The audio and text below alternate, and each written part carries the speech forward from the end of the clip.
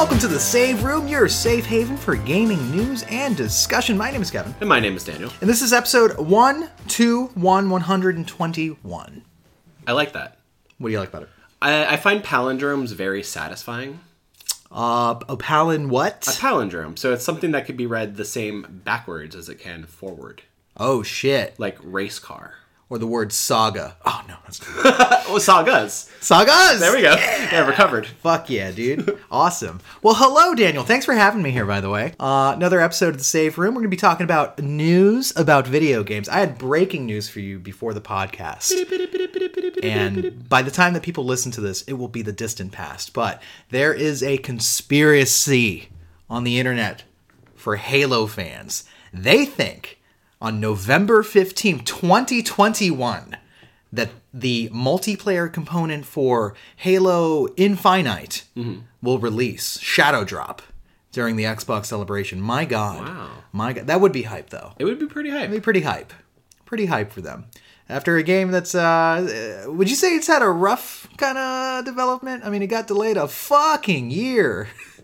A fucking year, Daniel. Yeah, and there was some feedback and memes about Craig. Yeah. Who they gave a glow up. That Craig's looking good. Craig's looking good. Yeah. I think that's erasure, though. Oh, Craig Erasure? Yeah, Okay. They should really be like, sending out like a love your body kind of message with the Halo universe. Instead, they're this acquiescence to body standards, arbitrary body standards, I think is just terrible. Well, we did the same thing with Sonic. Nobody was like, Sonic Erasure. Well, he was a fucking demon goblin from hell, Daniel. We had to fix that. That was horrible. That's fair. Those He had teeth. little fingies and teeth, human teeth. It was, oh God, could you imagine? It reminds me of the teeth monster from Channel Zero. Just like All right. teeth as far as the eyes can see.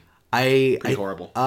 This is a side branch. I accidentally did not unsubscribe to the AMC add-on. Oh fuck, yeah, dude! I'm sorry. yeah, on Prime. So, Yeah. but hey, we still have access to Channel Zero, so that's something. I was supposed to remind you. Yeah, I didn't remind me. So we have a whole month of AMC access, dude. Do you want to watch Walking Dead Beyond the Dead or whatever the fucking spinoff they're on now?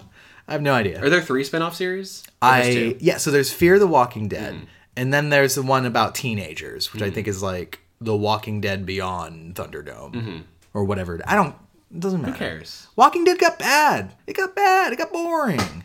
We're coming on 11 years of The Walking Dead, and its legacy is just kind of like a wet fart for me. Walking Dead got so boring that it's made other post-apocalyptic media boring by approximation. Oh, come on, man. Why the Last Man? No. Canceled because it's basically Walking Dead again. And people are like, oh, this is fucking boring. Plus the writing wasn't that good. I feel so bad for Brian K. Vaughan and that team, because he really stood behind that project and wanted it to be this thing. For years. Yeah. It was in gestation for like 14 years. Like, what the fuck? It was going to be a movie, and then every script really sucked because he said it was basically a parody. Like, if you strip out like all the stuff from like the series, like, yeah. It had a great cast, though. And I wasn't, like, too offended by it, but, like, it is that thing now where, like, if a movie or show tries to do, like, apocalyptic media, it's like, well, we've been seeing it for 11 years with The Walking Dead, and, like, we've seen every variation of it. Like, oh, what's the human element in the apocalypse? It's like, okay, we've gotten it there. We've gotten it in The Last of Us. We've gotten it literally. Walking Dead so many different fucked up spots. so much. It's And a it's not shame, just too. zombie media. It fucked up post-apocalyptic media. Like, it's all boring now. Well, if you want to go back to the fucking drawing board, you want to go back to point A with it, right? Yeah. Go read The Road. Go read The Road. Go read The Road. Cormac McCarthy's Sad, Sad Epic. Yeah. Maybe one day they'll do like a fucking indie game about it. About The Road? Yeah. Or about how Walking Dead sucks? No, we don't want to see that. Yeah, there's plenty of Walking Dead games that suck, by the way. But there's good ones, too. Telltale. Telltale. Good stuff. I mean, I've only played the one. The first season? Yeah. I played season 1 and, oh my god, maybe season 2? Yeah, I played season 1 and 2. I didn't play 3 and 4. And then you played that DLC that came out for one, where it was like, here's little 400 character days? vignettes. Yeah. Yeah, that was... I don't think that had any impact or any... I don't even know why they made it.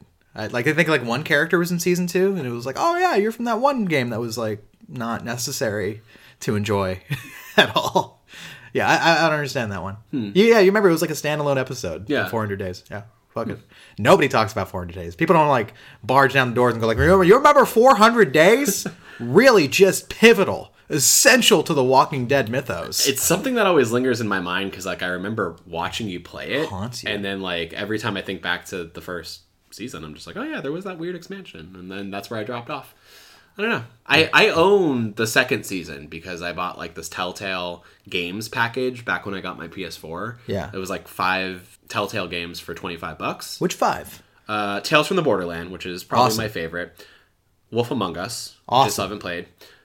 Game of Thrones. Piece of shit. I like that one. Fucking sucks. I like it because it's got some unique parts, but then it tries to retread like the main story a little bit, and I'm just like, Such a limp-dicked fucking adaptation. yeah. It put one of the lesser-known houses into the forefront for some reason. Yeah. I don't know.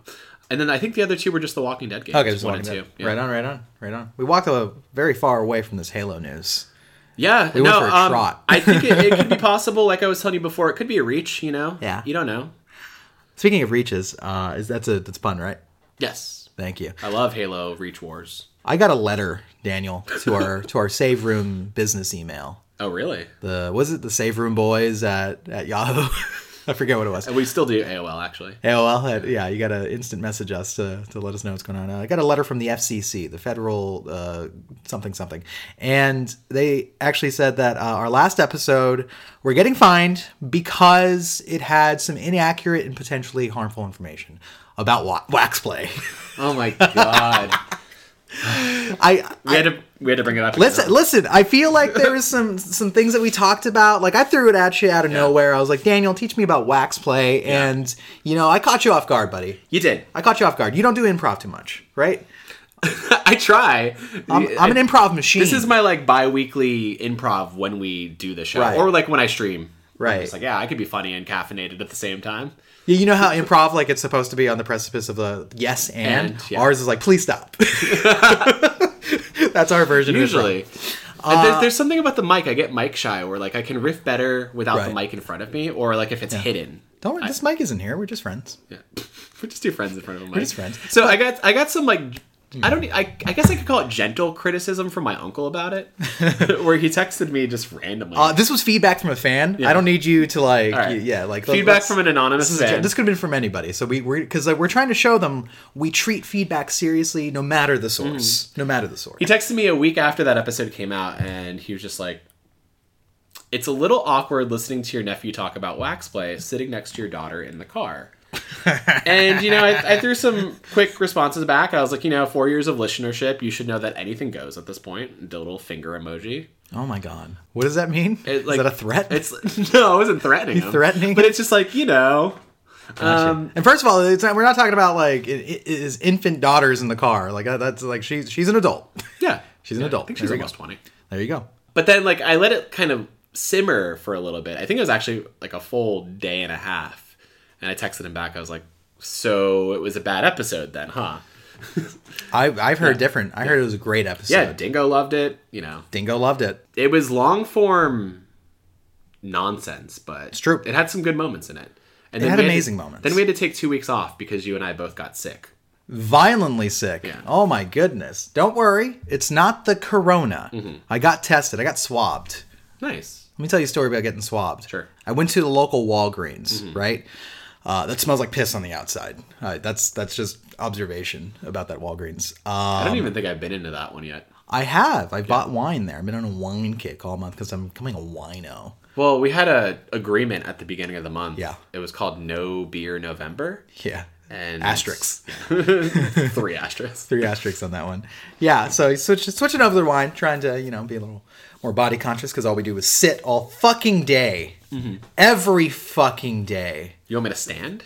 Yes. I could stand for this podcast. I would love a standing desk, but this is all besides the point. Yeah. So I jut a Q-tip in my nose, did the 5 swirl, each nostril. Came back clear, free and easy.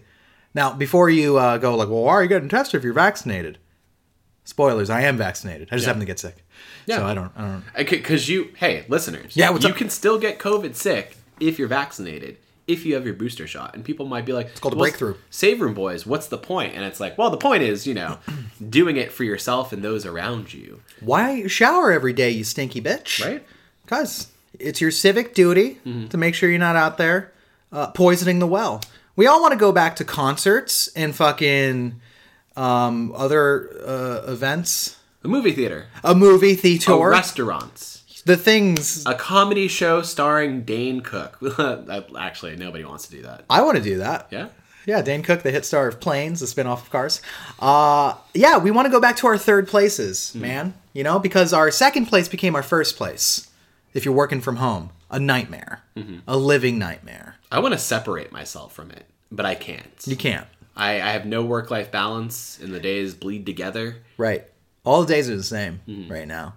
But I don't have COVID. Getting better. Yeah. I got you very sick. Yeah, you got me sick. So Yeah. this happened the night of Halloween. Halloween it happened on. The night he got sick. You know? And... Did he kill again? But you were like streaming all day. You're streaming Resident Evil. You were streaming Resident Evil over at twitch.tv/theredherb. Hello. And you come off the stream and you're like, God, my throat hurts. Like, so it's just so raw. And I'm like, maybe it's because you've been screaming all day. You have to scream during this. You know, it's like a game you played Scary like game. 30 times on stream, but you still got to scream through. Still a scary game. So I was like, all right, whatever, that's fine. And then that next Monday and then Tuesday, you're like, I don't feel so good. And you're like, I'm going to take the day off. You stayed in bed. You played Guardians of the Galaxy. Played a lot of Guardians. All day. All you beat day. it. We'll talk about that later. We will. At the end. Yeah, and then you got sick, and it took me another 6 days to catch whatever you had. Even though, like, your bedroom is probably, like, 20 feet from my workspace. Yeah. And 10 feet from my room. It's all in a line. Yeah, Daniel has a little work nook, if you didn't know. He's got a little nook with no windows, and he's just in there with his own, I don't know what you would call it, his own personal demons. I have my desk, my keyboard, my 2 bases, and then propped on top of the keyboard is this painting of a skeleton smoking a joint. Yeah. Yeah. That's, it vaguely reminds me of a Stephen King short story called The Road Virus Goes North. And it's about a guy that picks up a painting of, like, a skeleton driving a Camaro. And every time that the guy, like, revisits the painting, the skeleton's on a different road, on a different highway. It's almost like he's coming toward him. That would fuck me up. If He that recognizes the roads. He's like, oh my God, that's not far from my home. That's what I think of when I see that, where it's like, oh, but you know, he caught up with you. Yeah. It's going to have like different things in its mouth that are like in my room. Yeah, the cat's going to be stuck in the portrait. The cat's going to have a picture of like, you know, my friends. It's going to have that Zelda statuette I bought, you know. Yeah. I don't have any pictures of people in my room. It's creepy because I masturbate here a lot. I don't want them looking. Well, you got to do the thing where you put the picture facing down. It's a lot of pre-gaming. Yeah. When I got a boner, it's time to go. Fair enough. You know what I'm saying? I can't be like shutting the shutters and whatnot or whatever else happens. Well, there. anyway, I got sick. I'm probably almost done being sick. It's been a week straight. I spent my last weekend in bed playing Nier, watching Curb Your Enthusiasm, and just going through it. And then I had to go to work on Tuesday, and then I had a day of rest where I went to a concert and then just kind of slowly got better throughout the rest of it. Let me talk to you about that one part. You went to a concert while you were sick. I did. Okay. Yeah. I don't think I would have made the same choice. I told myself. Yeah? I was like, Kevin got tested for COVID. Yeah. Darren, I don't have COVID. You didn't get tested for COVID, though. I did not get tested for COVID. So you don't know. I literally have been home for the entirety You could have COVID right now. that you have been sick. You Anyway. went to a concert, too. You I could have did. picked up COVID at this concert. But yeah. at the theater, they had a pretty strict mandate of like, okay, vaccine cards, Right. or negative COVID test, one or the other, Right. And then you had to wear masks the whole time. So Did you bring your I'm a breakthrough card? Did you show them I'm a breakthrough? No, Sorry, yeah, everyone. yeah. My roommate got real sick. But I'm good. Okay. Yeah. Right. So right. yeah, no, I'm on the Yeah. recovering end now, so it feels Well, good. I'm glad you're on the up and up, and Yeah. apparently a concert healed you. It did. You know, Yeah. it's weird. I hadn't been to a concert in 20 months. 20 months. Yeah, What was the last show that you went to? That's a good question. I think it was probably a show you and me went to. Was it Mastodon? It was between the Buried and me and Sean. Right, but was it between Yeah. the band? It's close, like almost the same band. It was the same Yeah. fucking jurisdiction, right? Yeah, but I had been to like a lot of clubs after that, like Chop Suey, like a lot of like emo nights and DYCs, Right. You know, so Meeting the chicks, showing off the beard, right? something like that. Yeah. Must be hard having to wear a mask. Like the beard power doesn't like break through for the girlsies anymore, huh? No, because they see the underside of it. They're like, "What's that brown bushel?" Oh my And they God. just assume that you're a neck beard. Yeah. Like walking around, like, oh, look at that neck beard. He probably has like an Amish kind of like Yeah. There's two deal. things I don't The want chin people strap. to assume about me. One, it's that I'm a neckbeard. Two, it's that I'm a Amish. gamer. Yeah, I had a crisis of faith the other day, right? Where on my Tinder profile, I removed mention of video gaming. Okay. Because I usually like do that. Where like I really like video games or something stupid like that, right? And we're like, I want to play with games and your nipples, whatever it is that I put on there, right? And I took it out, and then like I had a conversation with Chelsea Heckabad, who joined me for the return of Hecka Herb the other day, right? Yeah, it was Twitch's an best epoch program. event. It's true. We streamed all fucking Like day. 9 hours of streaming. Streamed like 3 different games. It was great. Yeah. She was just like, no, you have to be honest. You have to let them know that like gaming is like your main fucking thing, right? And I was like, oh, okay. So the re-added, right? I'm proud to announce, since I've done that, I've gotten 0 matches. When I took it off, I actually got 2 matches. Okay. So I think she's wrong about being honest. I mean, you could try it again. Never be honest in the dating pool. That's what it is, right? Right? Is that the right lesson? Is this the right lesson? Oh, the FCC is going to fucking email us again. I don't think they email you about random shit. They emailed me about wax play. They did. They said concerning the misuse of wax on bodies. They mentioned that. Jesus Christ. All right, whatever. Let's get to an episode, man. Yeah, no, Fuck. I'm glad you let us warm up the room for the roommate. Thank you for having a very casual, winding conversation, as we always do. This is a news episode, by the way. If I dropped the news. I made some additions to my dating profile. I got COVID tested. There might be Halo multiplayer. This is all stream of consciousness. We do it right. Yes. We do it right. If you want to get some fucking cut and dry, boring shit, go to IGN, man. Sure. I mean, they do hard work They do. out there. When they're not getting lambasted for... Lambasted? I'll roll with it. When they're not getting lambasted. I have that word in the doc, too. So do you really? Yeah, we're going to have to revisit it pretty soon. Yeah, when they're not getting like just like torn apart by the gamers for comparing Persona 5 to SMT at every like review corner. Yeah, I could see how that would be just super egregious. Two games that are part of the same fucking franchise made by the same fucking people apparently are incomparable. Gotcha. Cool. Here's a challenge mode for you, right? Okay. Try to write a Dino Crisis review without referencing Resident Evil. You would look like a clown. A clown. I only have a super old example. I wish there was a better, sooner example than that. Like, what your turn. For me? Yeah. That's a tough one. All right, thinking of developers that make the same type of games. I don't know. Try reviewing Deathloop without talking about Dishonored. Boom. You know? Fucking crushed it, dude. You did it.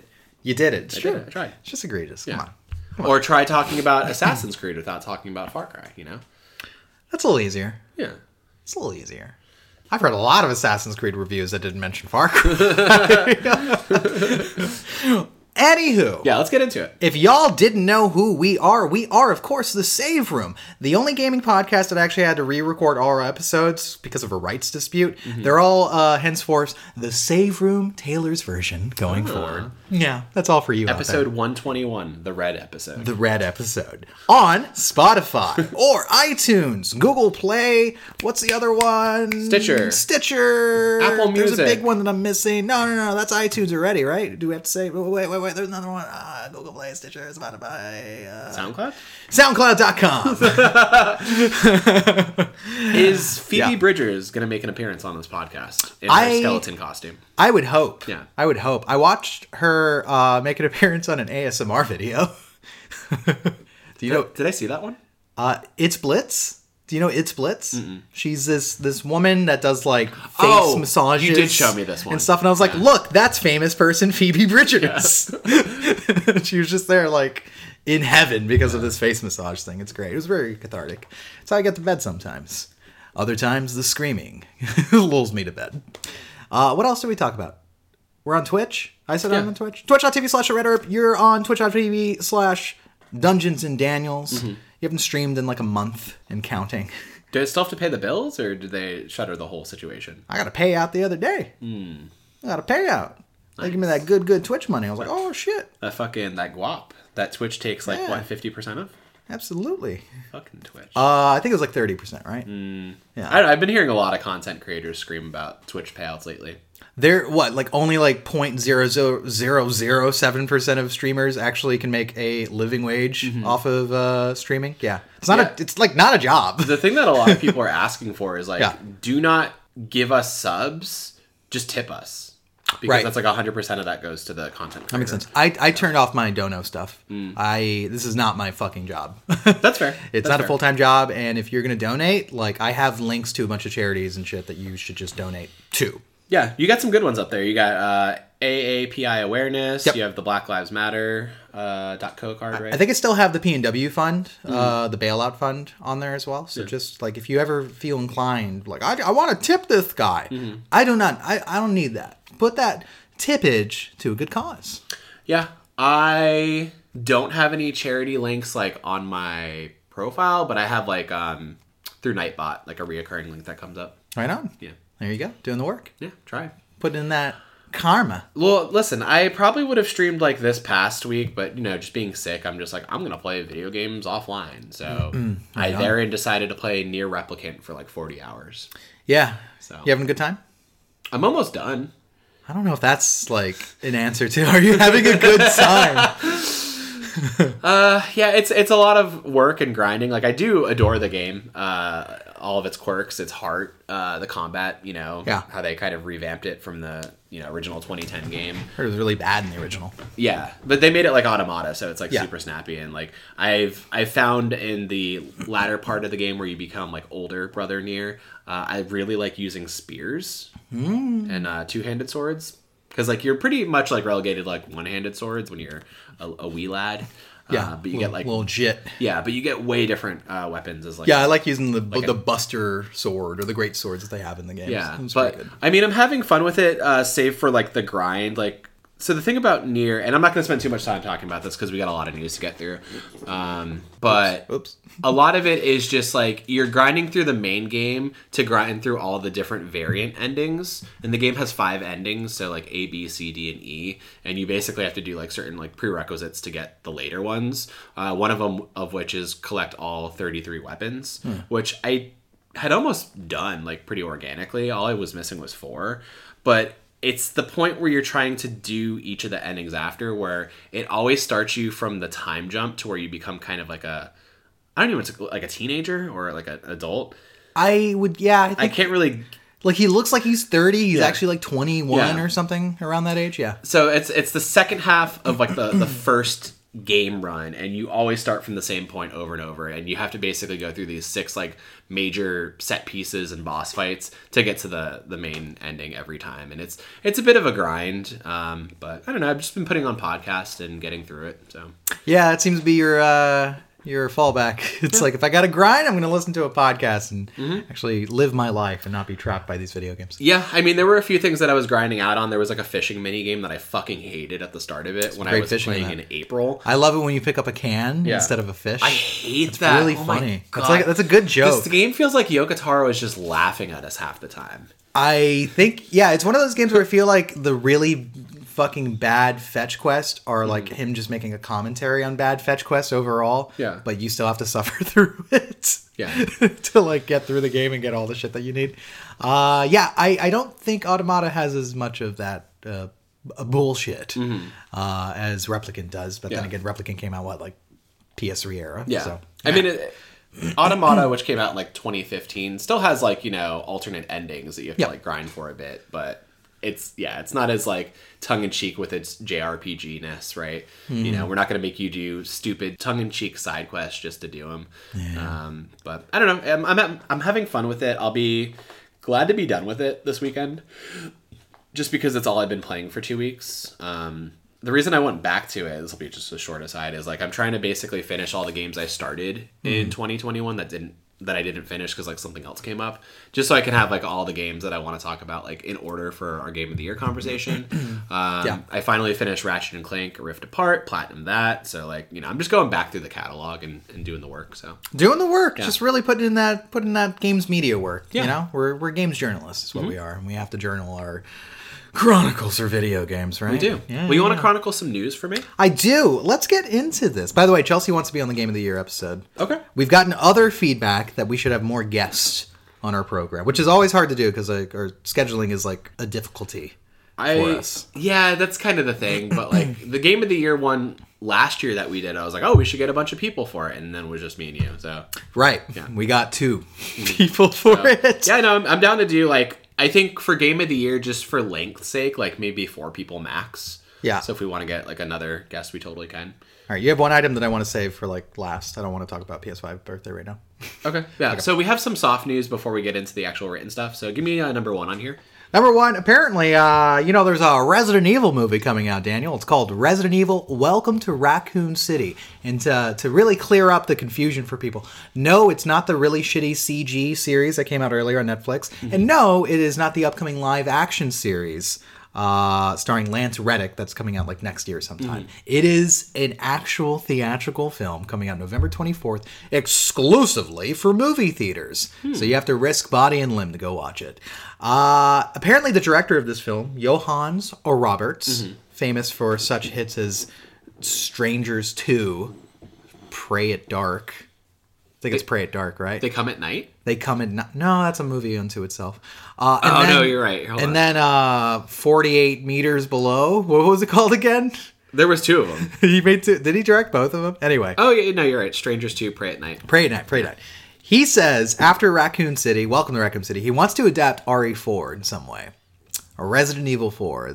If you don't remember, it's the one game that has basically nothing to do with the rest of the franchise. He wants to apparently take elements of that. It's about the movie. Leon S. Kennedy being a veteran in the government and going on a globe-trotting European adventure to save the president's daughter from Ganados. He is a U.S. agent that goes to one part of the globe, so the trotting part doesn't really compute for this one. He goes to Spain, where people apparently speak Mexican Spanish, which was interesting. I found that out. Yeah. I was like, oh, ahí está. Yeah, the whole thing. We'll see if that jives right after Welcome to Raccoon City, depending on how they do this one, right? I'd be interested. I don't know. There's a lot of other things I'd rather see, from Resident Evil 4 before a movie adaptation. Like, I want to see the rumored remake that's supposed to be happening. Remake of the game. And it came out in VR. It did for the Oculus. The Oculus Quest. Apparently it's pretty cool. Yeah. But people were mad. They took out a reference to Ashley Graham's breasts in it. And people were like, whoa, this is censorship. Wait, they nerfed her breasts? They took them off? No, the breasts are there. Okay. But the character Louise doesn't make a comment about her ballistics anymore. And people were mad, going, are you fucking serious? Are you fucking serious, Capcom? You fucking fucked this game. Fucking terrible game now. Although I hear the VR version is awesome. Like, they did a lot of good work on that. It's really fun and interesting. Yeah. Okay, interesting. I want to play that. Can you talk to me about a different terrible game? Sure. We have Spider-Man is coming to Marvel's Avengers on November 30th. Now, only for PlayStation consoles, by the way. They did not go back on that decision. He is not coming to the Xbox or PC, unfortunately, my friends, which is sad. It is sad, especially since Marvel's Avengers is on Game Pass right now. So there goes that groundswell, basically. But they showed off the character a little bit in a little CG trailer or whatever it was. He looked a little stiff, to be honest with you. But his costumes look fucking awesome. The base costume is reminiscent of the MCU one. And then it has cool stuff like Iron Spider and Armored Spider and him just as Peter Parker taking photos, but wearing a Spider-Man mask suit. It's pretty cool. Nice. But we haven't seen any like legit gameplay of like how he functions. No, it was like a semi-CG type trailer. Yeah, I'll get back in. I still have it installed. All 95 gigabytes of that game because they don't have the optimized space on the PS5 for some reason. I'm back in, baby. I'm in there. Yeah, no, I still have it on my hard drive. I've been waiting for this. Yeah. Everyone has, man. I hope it's fun. I hope he's in there and he doesn't feel like a clone of the other characters. Like, I want him to feel uniquely like Spider-Man. And, he's not going to feel as good as, like, Insomniacs. Spider-Man or Miles Morales did. Like, No. There's no way. That engine just can't do that. No. And like that's the definitive like way to play Spider-Man these days. But yeah, no, I'm interested to see like what his story is. I mean, I feel like they're gonna reuse a lot of the New York maps with like light reskinnings, but I don't know. My worry here is that the through line of like the Tachyon threat and like that event is like not as interesting as it goes on. So hopefully they introduce him on a story beat that is a little bit more, I don't know, engrossing. Sure. Because, like, even the Wakanda stuff, it's like, oh, yeah, it's cool that Black Panther and, like, all of Wakanda's here, but it was the same shit where it's like, there's been a tachyon disturbance, you know? Robots have invaded Wakanda. Yeah. Like, oh, yeah, okay. Yeah, makes sense. Very cool. Very cool. Do you remember Spider-Man's #1 nemesis, AIM? Yeah. Yeah, you remember how AIM was just the worst for him? Yeah, so he's been doing this ever since A-Day. So, like, the 5 years in A-Day, he's been Spider-Man. Mm-hmm. So he's been a superhero for longer than Kamala Khan, but I guess he just didn't show up until now, right? You know, we're even in New York in most of the levels, right? But it's like, nah, he's somewhere else.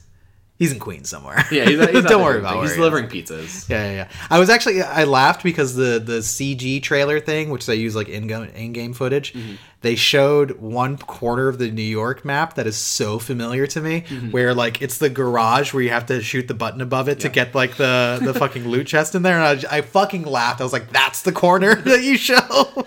Like, yeah, okay, cool. It speaks to the fact that this game will never get like compelling environment content ever.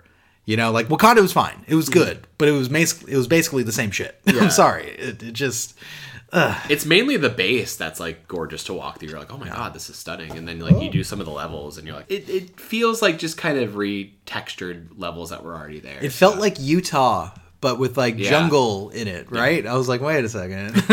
Yeah, but we'll see. I don't think it's going to save the game, unfortunately. And even Square Enix went out and said that the game was a disappointment for them. Yeah, that was pretty rough. They completely went for Crystal Dynamics on that one, and it I don't know, it's sad, like, because I feel like that team they're great. Like, you know, they did some really great games with the Tomb Raider reboots, remakes, reboots, whatever you want to call them, and I just feel like they made a pretty good single player campaign, but like I don't think they were just well equipped or supported to make a games of service situation, right? And I don't know, it sucks because I feel like they were put up to that idea and they're just kind of left to live with it now for the next like probably year or two. It would have to be like a different game. Like I think you could do like a Marvel games as a service game and be totally fine, right? Like we had Marvel Heroes back in the day. Yeah, that was basically Diablo with Marvel characters. Could have just brought back something like that if you really wanted that type of game. But yeah, put the wrong folks on the right job. You know what I'm saying?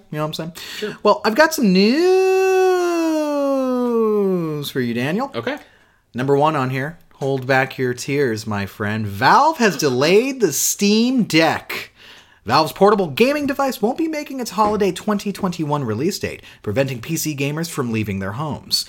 It's not a big delay, though, as the Steam Deck will arrive by February 2022, like every fucking thing else in gaming. I think it's a lie. We're being fed a placebo. Not from Valve specifically, but by every company that's delaying shit in the February. February 2022 is like the new, like when you go into a game retailer and it says like January, like 2099 on it, and it's like, when is this coming? And it's just like a stock date that they put on, just so they can list the game. Well, another thing is March is typically the end of the fiscal year for most of these corporations. I think that's the only, like, they're still trying to like tell their investors that their games are coming out by the end of the fiscal year, and it's not going to be fucking true. These games are going to get delayed until July. I feel like 70% of the games that are announced for February will definitely make it. Elden Ring feels like it's going to make it for February. Yeah, especially with the beta thing coming out, like people getting their hands on it and seeing like, oh wow, this is great. Hey Miyazaki, I love you, but you didn't let us in.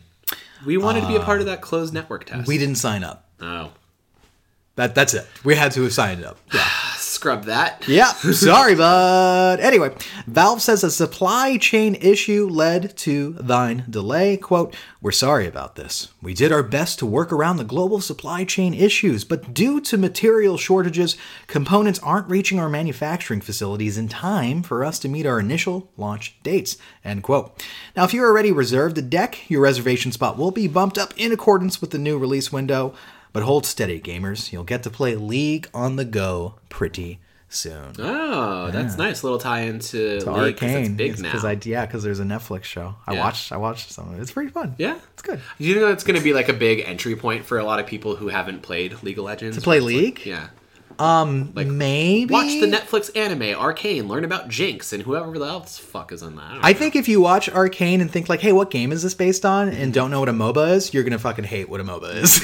Like, I think you're gonna be like, what the fuck is this? And you're gonna hate the community even more. Oh yeah. I think it's a gateway to pain. Yeah. I just want to warn you. Just wait for more Netflix shows. Like, fuck off. But are you sad that our portable Gabe Newell machine is delayed? The gamers don't get their holy mecca of Steam on the go. I mean, the Steam Deck seems like a cool prospect for what it is, right? I think it's a cool piece of tech. Yeah, exactly. And like the Steam library is big. I forget what the specs on it. We ran through that like a few episodes ago. It's strong. Yeah, it's a strong boy. Strong thing. It's a beefy machine that can run games and shit. But this just felt inevitable, right? It's like, okay, we were just talking about video games, software getting delayed. So it completely makes sense that a fucking piece of hardware that has all these components and microchips, hey, there's still a microchip shortage, like all this stuff, like, yeah, it was going to happen, you know? Yeah, I think we're going to see a lot more of this. I know the other console manufacturers are talking about how it's still going to be pretty fucking hard to get a PS5 or an Xbox well into next year because of these delays and shortages and X, Y, and the other. I didn't think this was going to be the big like stocking stuffer of 2021. I don't know. It's a boutique item through and through. Like, there's no way you can trick me to think that like, oh yeah, this is like the household Switch fucking fighter or counterpoint. No. Nintendo is still going to dominate the handheld console market, especially now with the OLED reviewing. Doug is a dom, for sure. Bowser's a dom. Yeah. But yeah, I don't know. Does this come as a shock to you? Probably not. My heart hurts for Gabe tonight. I'm sure he's sweating, but otherwise, no, I don't care. Like, it's fine. I wasn't gonna buy one. Yeah. What was the price tag? Like $600? It's got like different price points depending on like how much I guess RAM or storage it has. But yeah, I think it starts at like 300 and goes up to 600. Let me look real quick. Or maybe 400. I think it was like 400 was the starter price. I forget. I don't think about company pricing. Not anymore. Because I pirate everything.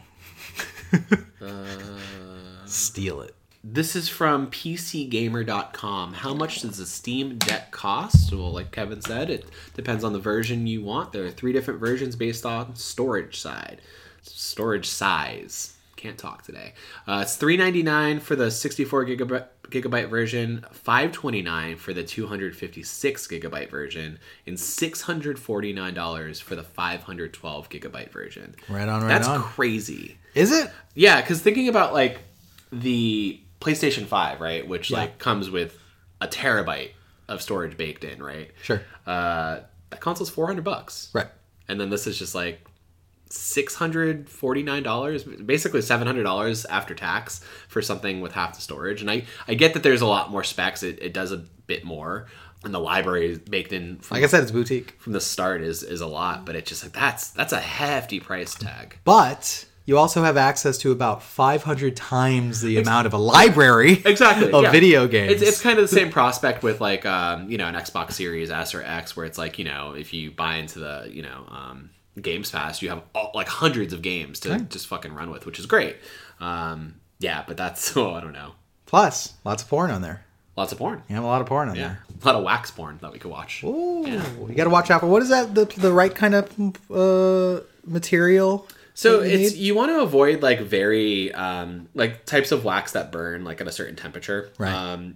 I always recommend like avoiding scented candles. Scented candles, avoid that, right? Yeah. Okay, gotcha. Yeah, you want like paraffin safe wax. Okay, I'm thinking about my response to the FCC right now. Like what I'm going to say to him. I got a number 2 on here for you, my dude. Metroid Dread is on its way to 1 million units sold. That's is that gold status or platinum status? Who knows? Million seller. I'm using the record industry as like the benchmark. Whoa. They don't do platinums in the Nintendo ecosystem. That's Sony, Kevin. Oh my god. Oh my god!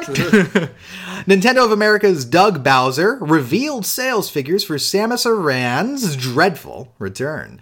Speaking with The Verge, Bowser said Metroid Dread sold about 854,000 units in the US this October, making it, quote, the best start for any Metroid game ever. End quote.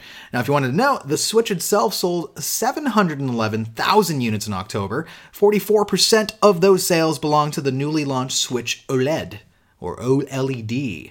The Swold. The Swold. Now, the Verge article also had some other Nintendo nuggets, including Bowser's response to the shitty emulation of Nintendo 64 games on Switch Online. His quote was, "We take the feedback very seriously, and we're continuing to look at ways to improve the overall performance." End quote. In response to the dreaded Joy-Con drift, Bowser said, quote, "We've been making continuous improvements overall to the Joy-Con, including the analog stick," end quote. A lot of bullshitty things like, we hear you and we're working on it. Nothing tangible. To validate you for once on air, you were right. Platinum is when something ships 1 million copies. My Gold goodness. is 500,000, and then multi-platinum is 2 million. Is that records, or is that like... Yeah, this is like the RIAA certification for record sales. Fuck yeah, dude. And singles. So. Million seller, platinum. What's Red gonna do? It's on Spotify. You can't buy it. People are still buying that fucking People record. still buy that album? Yeah, the Okay. Swifties go hard for Taylor. Gotcha. Yeah. Wow. All right. You know what? I should have a bunch of ex-boyfriends too that I can write songs about. I think I'd be the new Red. I'd call it Red 2, Kevin's version. Red Redemption. Red Dead Redemption. So this is great. I had no doubt in my mind that Metroid Dread was going to be just a hot seller. It would have been 2 million if it weren't for all the piracy. Damn you, Kotaku! You goddamn space pirates taking us.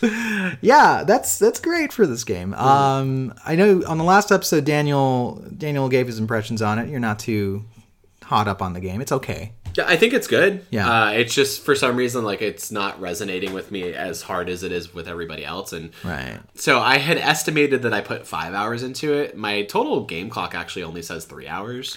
Oh my god. Yeah. So maybe I was just, I don't know, thinking I was spending more time with it, but I'm about like 3 bosses in, and like, I'm still feeling the same way. It's like it gets more fun for me and cooler as like my abilities expand as it does in a Metroidvania, right?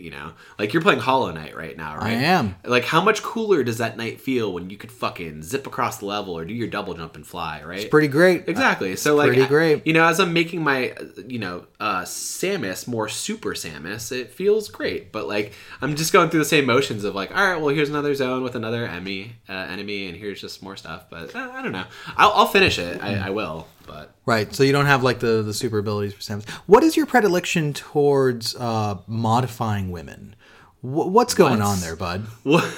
Why Samus out of the box? She's great. What's going on that you need to change her so intrinsically? They gave her physical amnesia, so like that's not my fault that they like made her perfect out of the box. And then Doug Bowser was Symphony of Nighted her. Huh? What if we just fucking took away all of her cool abilities and then you had to get them again? And I'm like, what the fuck, Doug? Jesus, these are some high expectations for the women in the industry.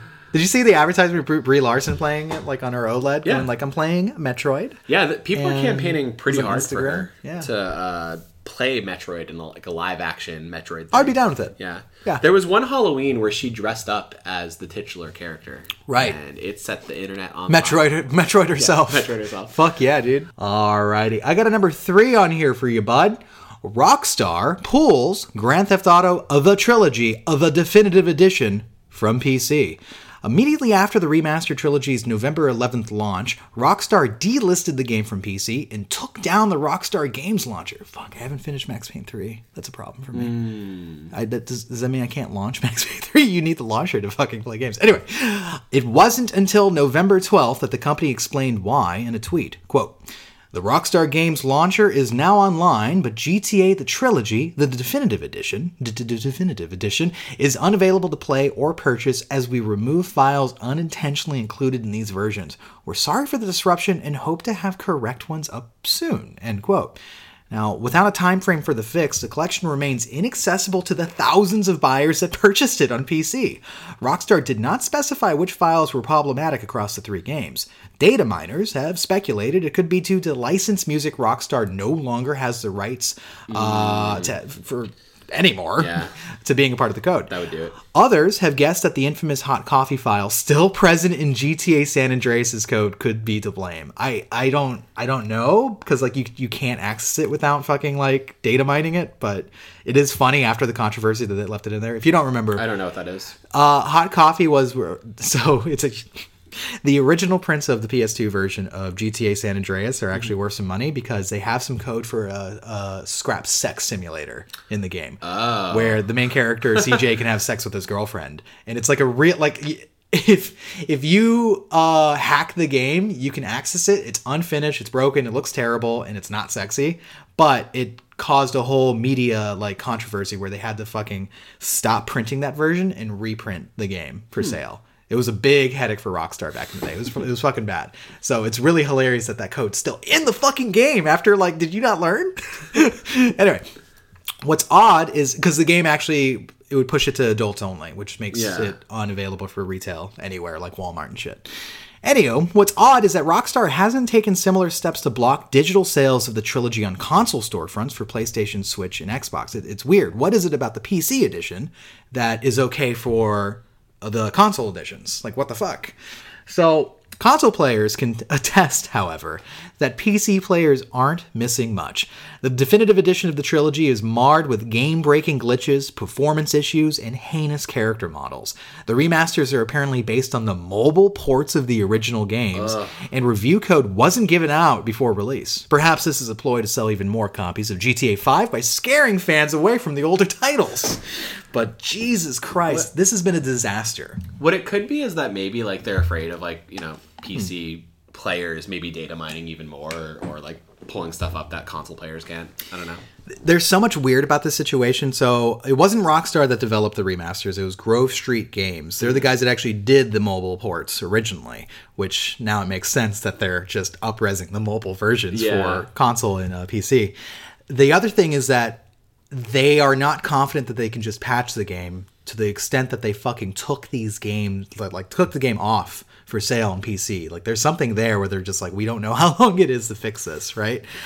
So there might be like a significant amount of code that they're just like very petrified about, like it getting out there. It's fucking weird. It's such a weird situation. And compound that with the fact that the game is like just a really shitty remaster. Like, holy God. The funny thing about this too is like I was looking at a thread from Skill Up on Twitter. Yeah. They were just talking about like the whole situation, how much of a tire fire it is. But they quoted Strauss Zelnick on it, where they're like, "Oh yeah, we don't just port titles over; like we remaster things." And this is very much a clear like contradiction of that, where it's like, no, you ported the mobile version, called it a remaster, and they also delisted the original versions of the GTA games on like Steam. So because the idea going like, well, why would you need those if the definitive edition's out there? The definitive edition is garbage. Is part of the problem here. Yeah, I've been seeing like people stream it and looking at screenshots of it, and it looks like a demake. Like, it looks pretty rough. Yeah, I would imagine. I've seen like the comparisons. Like, here's the original character model versus like what's in the remaster, and the remaster is just like, what the fuck happened? Again, it's all coming into focus. It's the mobile port. Oh my God. The mobile port came out like what? Like fucking like 10 years ago? Probably, yeah. Like, it was forever ago, that like for iPad and shit. Oh, well, one, I'm glad I didn't pick this up. Two, I'm probably wasn't going to anyway. Like, I have enough fucking, I'm working on Far Cry 6 right now. I don't need like 3 open world games from like 30 years ago to like enjoy myself. But it is sad, like, because I'm sure there's a bunch of fans out there that are like, oh man, finally Vice City and GTA 3 are out there, and it's like obviously not definitive editions of these games at this point, right? So that's sad. That sucks. I wonder how this happened. I wonder if it was just like an issue of just like, get it out the door, right? It's so bizarre too, because like Take-Two as a company is like swimming in money from GTA 5 alone. Well, Strauss is. Right. Yeah, so and like they did a pretty good remaster, or they're working on a remaster of it for the PS5, right? The GTA 5? Yeah. That's coming out next-ish year. So it's like you're willing to put like a lot of muscle, into like your best-selling title of all time. Like, I totally get that. Yeah, don't fuck up that game. But it's like, you have the resources to give this love. Instead, you botched it. You spilled hot coffee all over it. That's a gamer reference. Yeah, I don't know. Yeah, it's a mess. It's a pretty embarrassing mess. I mean, although we've seen things like this in the past before, my favorite example of all time is the Silent Hill 2 and 3 remasters, where they didn't even have the original code anymore because, like, it just happens. Like, yeah. Those are the ones on PS3, right? Yes. Yeah. The Xbox edition of it, 360, they never patched it. They patched the PS3 edition. They never patched 360 because it was just too expensive to do so. So they just didn't. So it's still a broken version of the game if you ever play it. Like if you play the backwards compatible version on Xbox, it's still broken to this day. Another one that comes to mind is actually the Halo Master Chief Collection, where just the notion of having the online infrastructure for 4 different games working at once in one package was always destined for failure in some way, right? So that game had a bunch of fucking launch woes.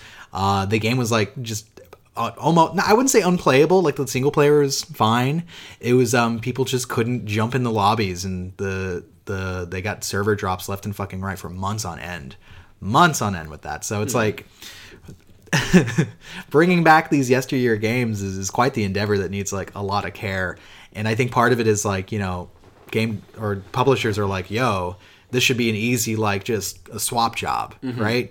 Like, so they don't dedicate, like, enough resources to it. They're not blue pointing these games, right? So you end up with shit like this. Yeah. It's tough, too. Like, you're doing 3 games. Yeah. It's not like you're doing, like, a definitive, like, you know, one of just Vice City or San Andreas. It's like, you have 3 different games, like, from a similar era, but, like, there's just a lot of moving parts there. And you're working with 20-year-old code. Oh, my God. Yeah, I gotta imagine if, like, how much of that source code was still intact, how much of that they had to fucking rework from the ground up. Yeah. Well, obviously, because they ported over the mobile versions, it's like, yeah, you're not even using exactly. most of the original code. That's sad. It's a sad state of affairs for the old GTA fans, because now it's just like, just don't waste your time. Go play GTA 5 again. Yeah, that's kind of my takeaway from the whole thing, where, like, some of it looks, you know, wacky and silly and shitty, and, like, the memes are really funny of it. But, like, it kind of made me want to play GTA 5, which my God.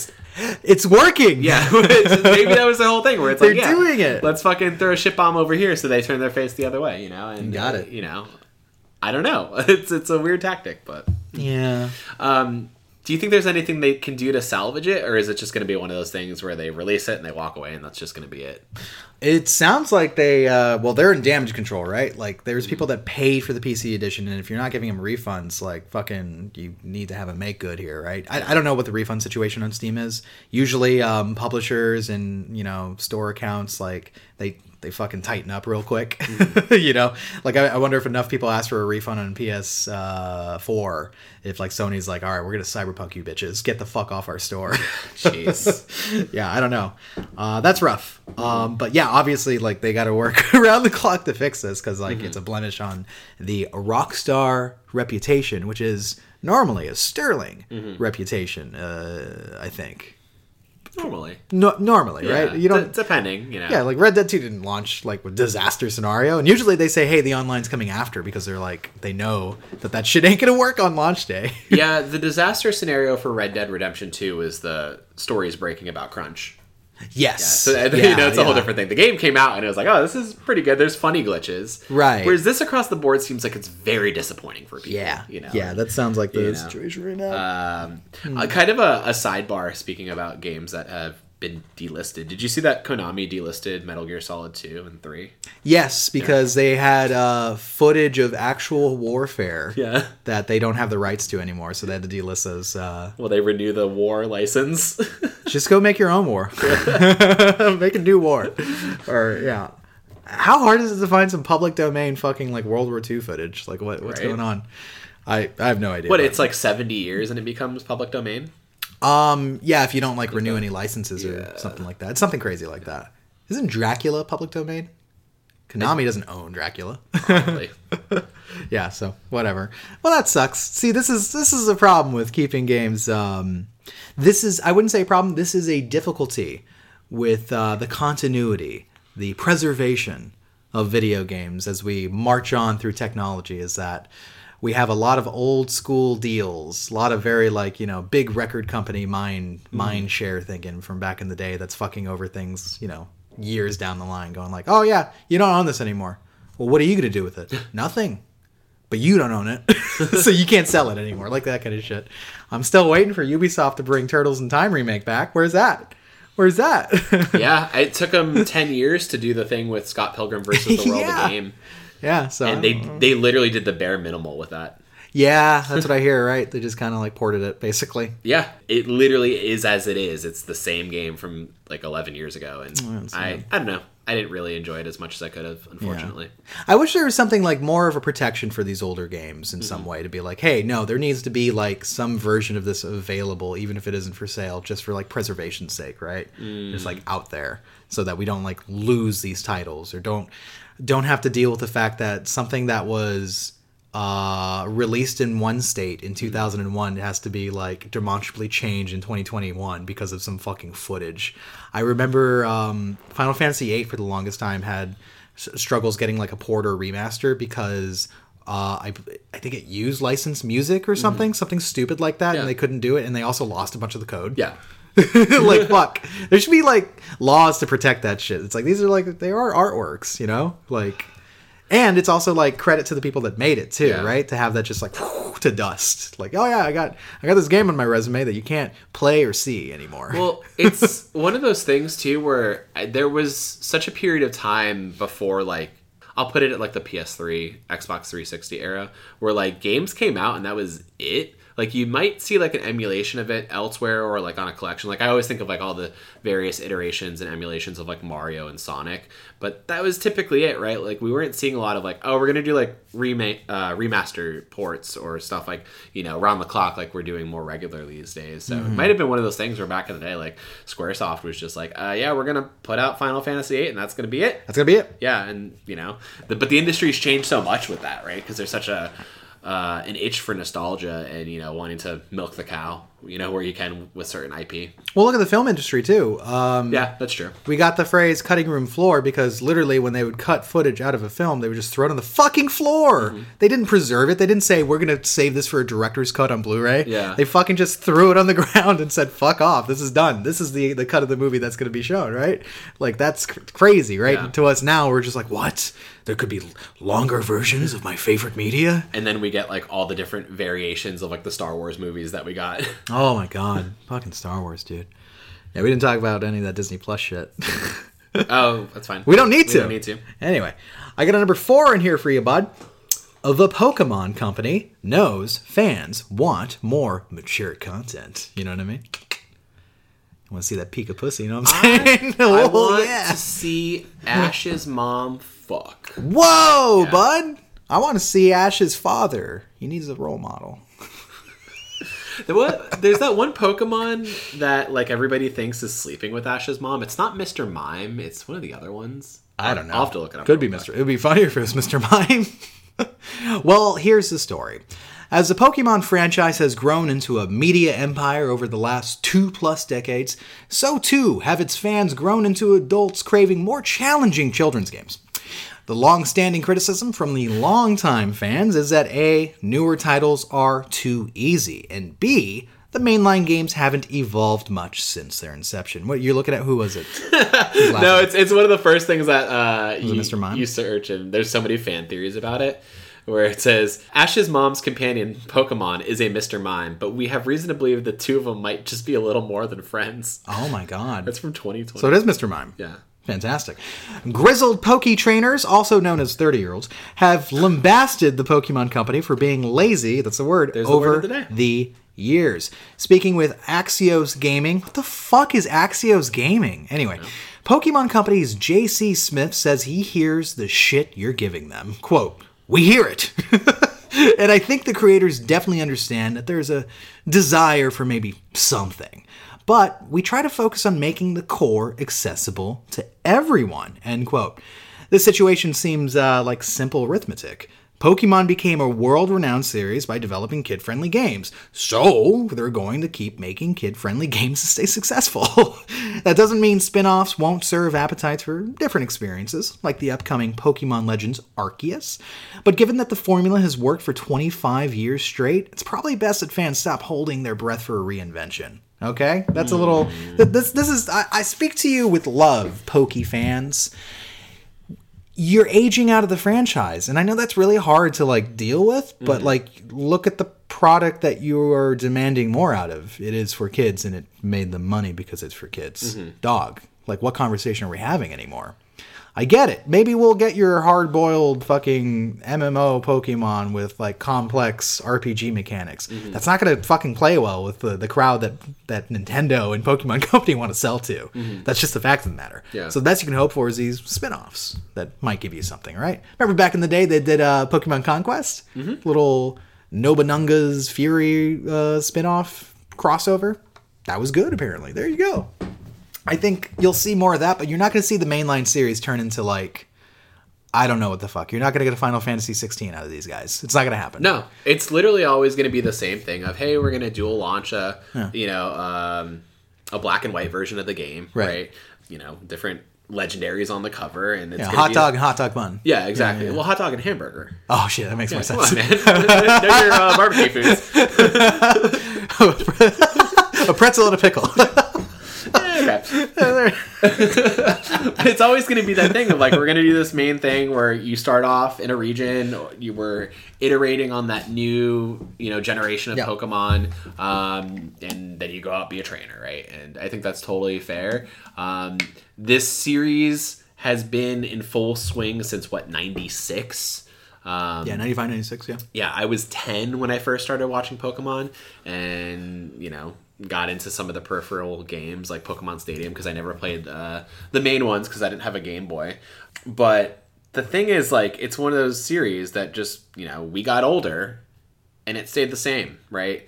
If you want more mature, turn-based RPGs, there are other games for that, right? Yeah. There's other games actually made for the intended audiences. There's SMT, there's Persona, there's other JRPGs that I can't SMT name. has plenty of Pokemon fucking mechanics in it. It's literally the same go fucking play thing. that. You already have a Switch. I know you have a Switch because you're complaining at the Pokemon Company. Yeah, but I think there is a nice thought that maybe with, Arceus Legends, that could be a darker tone series, that explores different aspects of that world.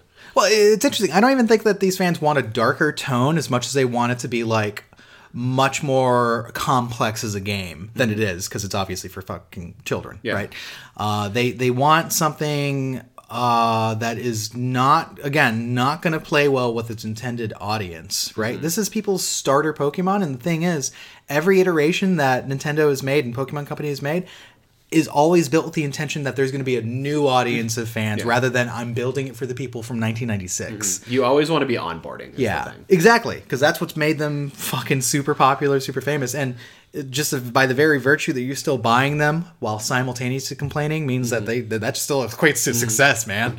It's just harder for them. In fact, this guy was quoted as saying, like, our team has to have a thick skin because of the feedback that we get.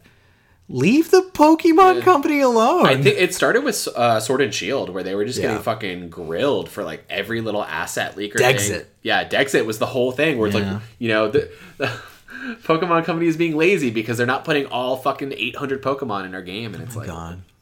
Guys, chill out. What is happening here? It'd be interesting to know, because I haven't been looking at it similarly, and maybe the outcry's not as loud, but like a franchise like Mario, right? Like, fans accept that as being like, this new Mario is going to be its own thing, and it's a different take on the collectathon, or the different take, in the 2D space on the 2D platformer, or different take on the party game, and people just accept it, and that's totally fine. I think some Nintendo franchises get really easy passes. I don't know what it is that like Pokemon fans are like more outspoken about, or why they're more outspoken rather. I will agree that like Pokemon hasn't been through as many permutations as Mario has. Like Mario has literally jumped dimensions and recontextualized itself while still being Mario, which is really cool, right? Like, Sunshine versus Galaxy versus Odyssey. They're these 3D platformers that honestly do really cool things with their genres.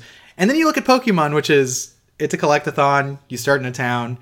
You fight like for badges. It's the same thing every fucking time. I get that. Yeah, I think the only way you could do something like drastically different with it is like mirror it off of like modern like JRPG franchises, right? Like try and do something in the vein of like a Final Fantasy. Like you're always gonna have your starter areas, and this is the hero's quest, and you're doing the thing. But like, how do you make it more interesting? Thing is, it's just Pokemon. Like, you know, It's Pokemon, dude. It's not the deepest fucking, you know, franchise. So Yeah. I don't know why people are getting so bent out of shape. Because they want over it. deepness from this franchise, and I'm just like, but this ain't the franchise for that. Like, it feels like a weird conversation to have, right? Yeah. Where it's like, I feel like you're not getting what I'm trying to say, which is you're wanting something out of this that it's not going to give you, and you're mad because of that fact. Mm-hmm. You need to break the circle. You need to break the circle and say, I need to move on from Pokemon because I've aged out. Mm-hmm. You could still be a fan and still enjoy it and still be like, hey, this is a thing. But I think it's a really just kind of a weird, skewed perspective to pick up like Sword and Shield and say to yourself, what the fuck, man? How come this isn't like landing for me at 31? You know, it's Yeah. like, well, I have a few hints for why that might be. The thing too, it's like the games often mirror like the anime, right? Yeah. Where it's like the anime is doing the same thing that we were doing in Kanto and Johto back in the 90s. Ash has where never grown up. Ash has never fucking grown up. He's still fucking getting his gym badges. He's still taking down fucking gym leaders. Where's it's his still dad? the same fucking thing. Where's his dad? Is Mr. Mime really cucking the mom? Who knows? Maybe, you think it's a cuck situation? Like, I feel like if that dad's been gone for so long that it's just like this. We But don't really get the backstory on it. And that's what I want. doesn't he? Wasn't there like one episode where a guy shows up and it was like, is that his dad? And even Ash didn't know if it was his dad or not. Maybe Ash doesn't know what his dad looks like. Listen, I would do the same thing if my dad showed up like 33 years later. I'm like, are you? Would you challenge him to a Poke battle? Oh, yeah. I would fucking throw a copy of Sword and Shield at him and be like, I challenge you, sir. Wow. Who would win? I'd kick his ass. What if you had all the time in the world to develop the strongest team imaginable? Every Pokemon feeds into the next like fucking chain link on a fence. I mean, then it could be my greatest, antagonist to date. I'm asking you, are you prepared to be the very best, the best there ever was? I am, and I'm not going to complain about it on the internet as I do so. You have to. For are you not a fan? If you're not complain. Maybe that's it. Maybe I'm not a Pokemon fan anymore. Oh my god. Yeah. I think I've long established that I'm not like a Pokemon fan. I'm an appreciator of it, but like I haven't played those games in like such a long time. I like one Pokemon. Pikachu. Yeah. Pikachu, he's great. He's got little rosy cheeks and lightning comes out. That's so fucking cool. I even think about like Pokemon Snap, right? Like having played new Pokemon Snap. You played that for like 5 minutes, right? Yeah, it was like an hour. And it's the same thing where it's like this kind of feels like the same game from 20 years ago. Yeah. With slight like here, we're going to add more items that you can interact with or different like biome cycles, but like it's still the same fucking shit. And I don't know. I don't know what it would take to like really spruce up the franchise, you know. Hopefully Arceus does it. If not, give us a fucking Detective Pikachu game. Let us go hard PG-14. PG-14. And fucking uncover a murder. Beyond 13. Yeah. You know what I realized a long time ago, what? Daniel? You can't go home again. With Nintendo games, I realized a very long time ago, honestly, like 2 generations ago, that I was never going to feel the same about Nintendo games and Nintendo franchises as I did when I was young, because I've aged out. Like, I've aged out. Even if they come out with like this new fucking revelation experience, I'd still be like, yeah, I'll play Mario for a little bit, and like go back to the other shit that like really suits like my interest and the things that I want out of games. And that's most Nintendo games for me, right? Like I think to myself, like, that looks cool. It's probably not going to land for me because it's like not built for me specifically. It's built to prey on my nostalgia in a way, and they hope that they get my sale in that way, but it's not built to feed me in the way that like other modern video games from other, manufacturers or companies do. So like, I'm not going to go to Nintendo for, this is a weird example, for a Far Cry. I'm not going to go to Nintendo for a From Software, right? Like, it just because it's Nintendo. They're not going to give me these experiences. They don't feed me anymore. In the same way that I haven't fucking picked up Metroid Dread because I'm like, oh, I know I'm going to have your reaction. I'm going to be like, I wish I was playing Hollow Knight. Yeah. And I feel like this epiphany needs to happen for like a lot of people that are just they haven't broken loose and are just getting angrier at why they're still so hungry. Why am I starving, Nintendo? Every release is lazy. And I'm just like, I think you're the lazy one. You're not lazy for walking away. Yeah.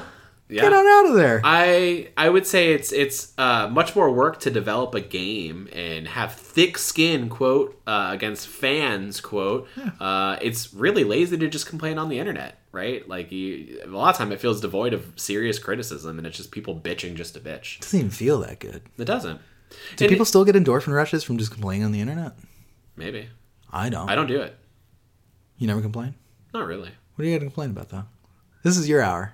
I can have things to complain about. No, I'm saying, what do you have to complain about? Like, what do you have in you? Right now? To complain about. What do you want to complain about? I guess is the question that you're looking for. I don't know. I've been watching a lot of Curb Your Enthusiasm, Yeah. so I could find anything in the air to complain about. Oh, yeah? In that way, but yeah, I don't know. Right on. Yeah, I agree with you. Like, for you and me, we've aged out of Nintendo's ecosystem for the most part. Their games. Most part, yeah. We go back for the nostalgia fixes, right? You know, that's why I got Nintendo Switch Online, because I was like, I want to play Ocarina of Time again.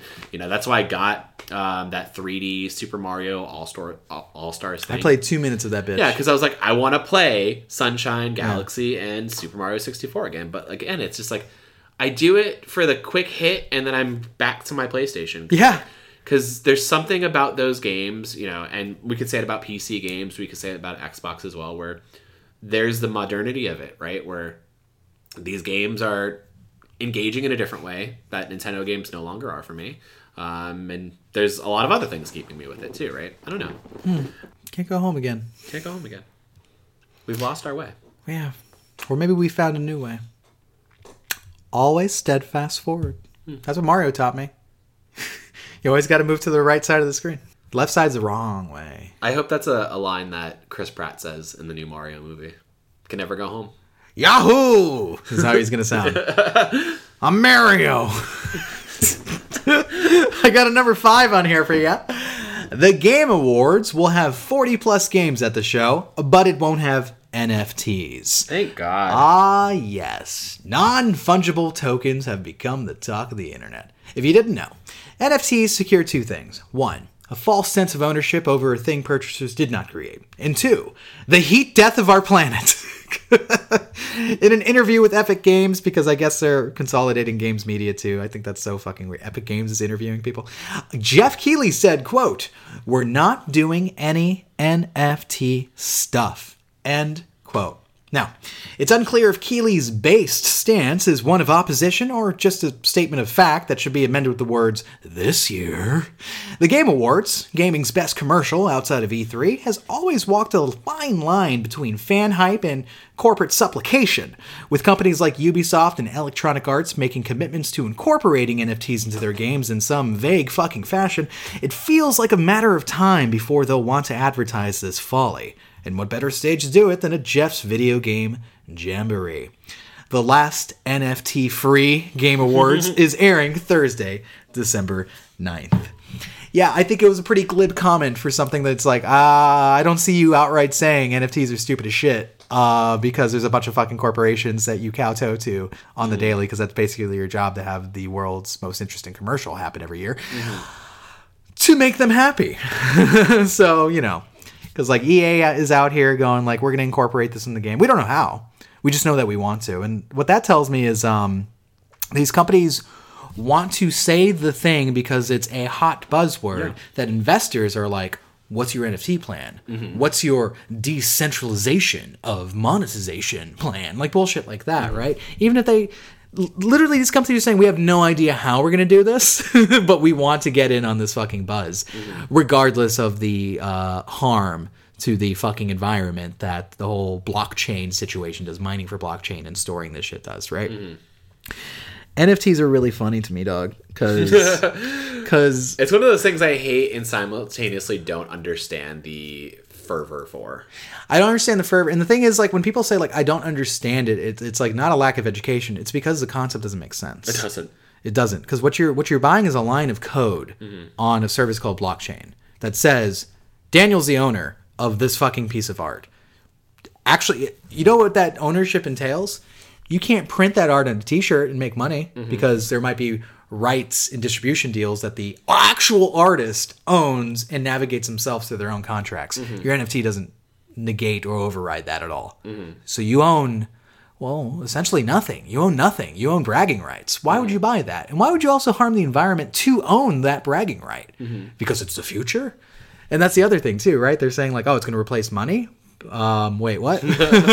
Like it's going to be all cryptocurrency. And it's like, well, why would you spend something that is supposedly accrues value over time? That's not how money works. Wait, what?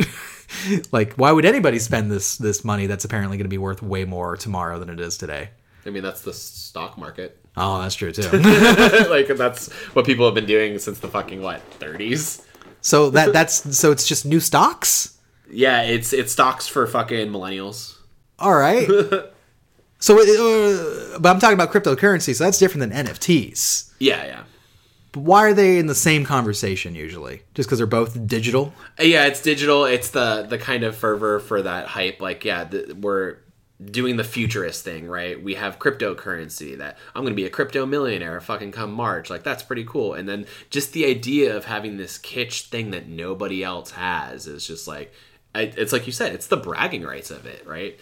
And the problem is, like, none of it looks cool. It looks like garbage art. Yeah. It looks like garbage renderings of things. Like, I always think back to the Oscars. I think it was like in April or whenever, when they were giving out like Chadwick Boseman NFTs in like kind of grab bags after his death. And I was like, what is this? Why is this? They did that? Yeah. So wait, I thought, so how are you, was it like wait, what were they giving out? I can show you a picture of it. What is it that when you say I'm giving out an NFT, because like NFTs are like a line of code. So what, like, was there art that they were giving out as well? What was happening here? And that it's supposed to be a unique thing. So if you're giving it out. This is from Art Worlds, and this is what it looks like. What am I looking? A digital animation of the late Chadwick Boseman offered as an NFT in an unauthorized Oscar swag bag has created a stir online. It was created by a digital artist, Andre O'Shea, depicting Ma Rainey's Black Bottom actor in gold, as if he were himself as an Oscar statuette. So I guess that's him as an Oscar. His disembodied Zordon head is his Oscar head? Okay, that's cool. Yeah, and it was so... I don't know how they did it, but it was something where it was going to be auctioned off on the online marketplace Rarible, but then it was pulled off the platform because of just outcry on it. Oh so my what were God. they giving away then? Was it like a USB stick? Where they're like, here you go. I promise you there's art on this. And you are the unique owner of it. Or you're the owner of a unique line of code that says you're the owner of it. You didn't make it. Oh, so it was in association with it. And it's one of those things where, like, it says NFT in the swag bag. You scan the QR code, and then you get access to the site where it's sold. Oh, yeah. Inside the $205,000 gift bag, which also included a PETA emergency hammer to save dogs trapped in hot cars, and Hollow Tips 24K gold vape cartridges. Leave that dog alone. The AC is on. He's listening to his favorite music. Was a coupon for the redemption of one of 7 artist-designed NFTs. So yeah, it's just a coupon QR voucher for it on that marketplace. All right. But it's that thing where, like, digital artists and a lot of, like, celebrity types and people who just want to have the thing are just cashing in on the craze of it, where it's like, yeah, I want that. Because it's what everybody's talking about. And even though people don't understand it and don't understand the ramifications of it, they have to have it. Right. I don't know, man. I was reading an article about its integration into video games. Yeah. So how are they doing that? Because that makes no sense to me. So it doesn't make sense for a lot of reasons, because there's no centralized... Like, we don't live in Ready Player One. There isn't a centralized video game internet, basically. Not yet. That's owned by one conglomerate. Not yet. Yeah, Well, Facebook, now Meta. Yeah. That's going to be like a online VR space, so maybe they could do it there. I hope that man gets cancer. Now,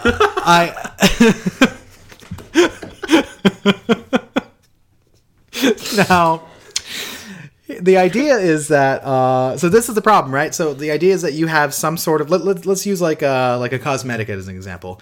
If you have an NFT cosmetic that only you, the independent player, owns, nobody else owns it, you own it, that's yours. You can sell it. You can say, oh, this is yours now. You can transfer it or something like that. But the idea is, let's say I'm playing FIFA. This is my jersey. It's got a weird baboon on it or something, right? And So a company would have to have some sort of continuity between its services to say that your NFT is available in multiple games. Otherwise, it's like, what's the difference than a cosmetic I own for the single game in Fortnite as an NFT versus like the one that everyone's buying? Like, who gives a shit, right? Like, cool. Oh no, somebody else has my fucking baboon jersey. Like, something's wrong here. Yeah. Like, what the fuck? Who cares? The other problem is, an NFT is typically, like, if a company like EA is going to support that, well, other companies aren't. Mm-hmm. They're not going to allow you, like, Capcom's not going to allow you to have Jill Valentine in your fucking baboon shirt. Like, they would have to have the right infrastructure and save porting to make that work. Like, what? No, that cosmetic wouldn't make sense in that video game. So it would only be shared amongst one company's games, like, reasonably, if that's a thing, right? Oh, it's in FIFA, it's in Madden, it's in fucking, my Need for Speeds, right? Here's an NFT of, like, Pele in, like, the newest FIFA. Right. So it's like, oh, okay, well, that kind of doesn't make it seem very interesting. And also, like, how, to the average user, why and how is that different than how you already make us pay for cosmetics and sport them in video games, Yeah. Like, who cares? What the fuck? This one's unique. Okay. Cool, I guess. Right? And so, and then, like, there was other horrible examples. Like, somebody used Mario Kart, an example, going like, oh, what if you could buy Mario and only you own Mario and you have, like, statistics and stats and stuff like that are tethered to your playtime and your growth of Mario individually. Nobody else can do that. And then one day you decide, I'm going to sell Mario because he has value now. He's got a lot of value that I've accrued because of my experience with Mario. It reminds me of people selling their, like, World of Warcraft accounts. What's funny is, like, these things have existed in one form or another in different fashions. One person mentioned, like, the whole, like, shared save state stuff. That's something like BioWare pioneered with, like, your story choices in Mass Effect, like, being transferable across multiple games. This is not a revolution. You're just trying to make people pay for it. Like, that's the new problem. It's like, no, you're just trying to like wrap it up in a buzzword and assign value to it and inflate that value by saying that this is worth something because it's more unique than ever. What? It's a scam. It's a fucking scam, and people are feeding into it readily. I gotta wonder what the premium charges too for, like, an NFT and a fucking, like, I don't know, like EA, like the new Star Wars game, whatever, right? They're like, oh, there's gonna be a fucking, like, Luke Skywalker NFT, like, is it $10 versus where I can get a normal thing for, like, $5? Like, Well, that's the thing too, right? Like, if they say that this is unique, like, no other player is going to have this version of Luke Skywalker, he's winking at you real hard. This is going to be $50.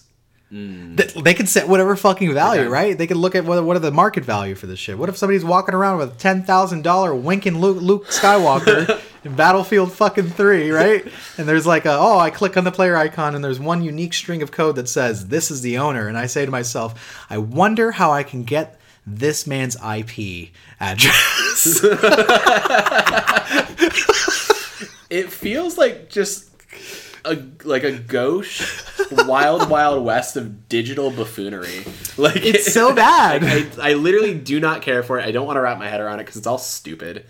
The things you see people complaining about, like, on the internet, where it's like, oh, somebody, like, post a picture of an NFT and then they say, like, don't screenshot it, right? Like, you don't do anything with it. Like, you can't do that. That's mine. I own that. And it's like, you own the idea of a thing. You own the digital imprint of a thing. You don't own the thing. It wasn't long before we assign values to abstract concepts. Well, even with fucking, like, art, right? Like, I own a print of a thing. I don't own the original, right? Yeah. Like, so the rare things you own are original. Everything is a copy of a copy of a copy. Right. Thank you, Tyler Durden. I get it, but, like... And your ownership of the NFT doesn't preclude the artist from mass distributing and making that art. Yeah. Nonetheless, they could turn and do anything they want with it. Isn't that the funniest thing online? People are just like, don't fucking save my NFT. It's like, that's not the NFT, that's the art. That's a JPEG of the art. Yeah. That's a different concept than your receipt that exists on some website that I don't check. So stupid. Like, this ownership over the internet thing, right? Like, it was bound to happen. Mm-hmm. It was super bound to happen that people just want to start carving out pieces of it like there's gold in them hills, and just say, like, I own this slice of the meta, of the metaverse, right? And I think that's the point as a society that we need to push back and say, this is really stupid. You look stupid and sound stupid saying these things. And the fact that you're like trying to make a business off of this is, well, one, it's a scam. Two, it makes you look greedy and idiotic. And I think we need, as a culture, as a society, we need to just push back really hard in NFT and say, no fucking way, dude. That's not where we're going to go with this. It's tough, right? And this feels like a fucking Black Mirror episode coming to life in its own way. Where like everything about the world now and how people put themselves out there is now their online imprint, right? Like, oh yeah, I am my persona online. I am my, my follower list. I am these things that, and it's like people put so much stock and investment into like this digital imprint. Why wouldn't we get to the point where like art and ownership becomes this digital landscape as well? I don't agree with it. I detest it. Right. But it definitely felt inevitable. I wish it was cooler because nothing about this is cool. Like it kind of just sucks. Cryptocurrency, like on the other hand, it's like, yeah, like I could see maybe like the allure of investing in that because like people are making money off of it, which is like, yeah, that's great. Make money, right? But this is just like, what is happening here? What is happening? You're buying receipts? Yeah. Like the thing is like, I don't want to say, oh man, maybe I'm just too old to understand it. No, it's too fucking dumb to understand. It's too dumb to allow. It's one of those things that's just too stupid to allow. It's like, please, no, I don't want this. I don't want this to be the conversations for the next 10 years of internet before we figure out how to, like, I don't know, inject the internet behind our eyeballs and fucking blink web pages into existence, which sounds way cooler.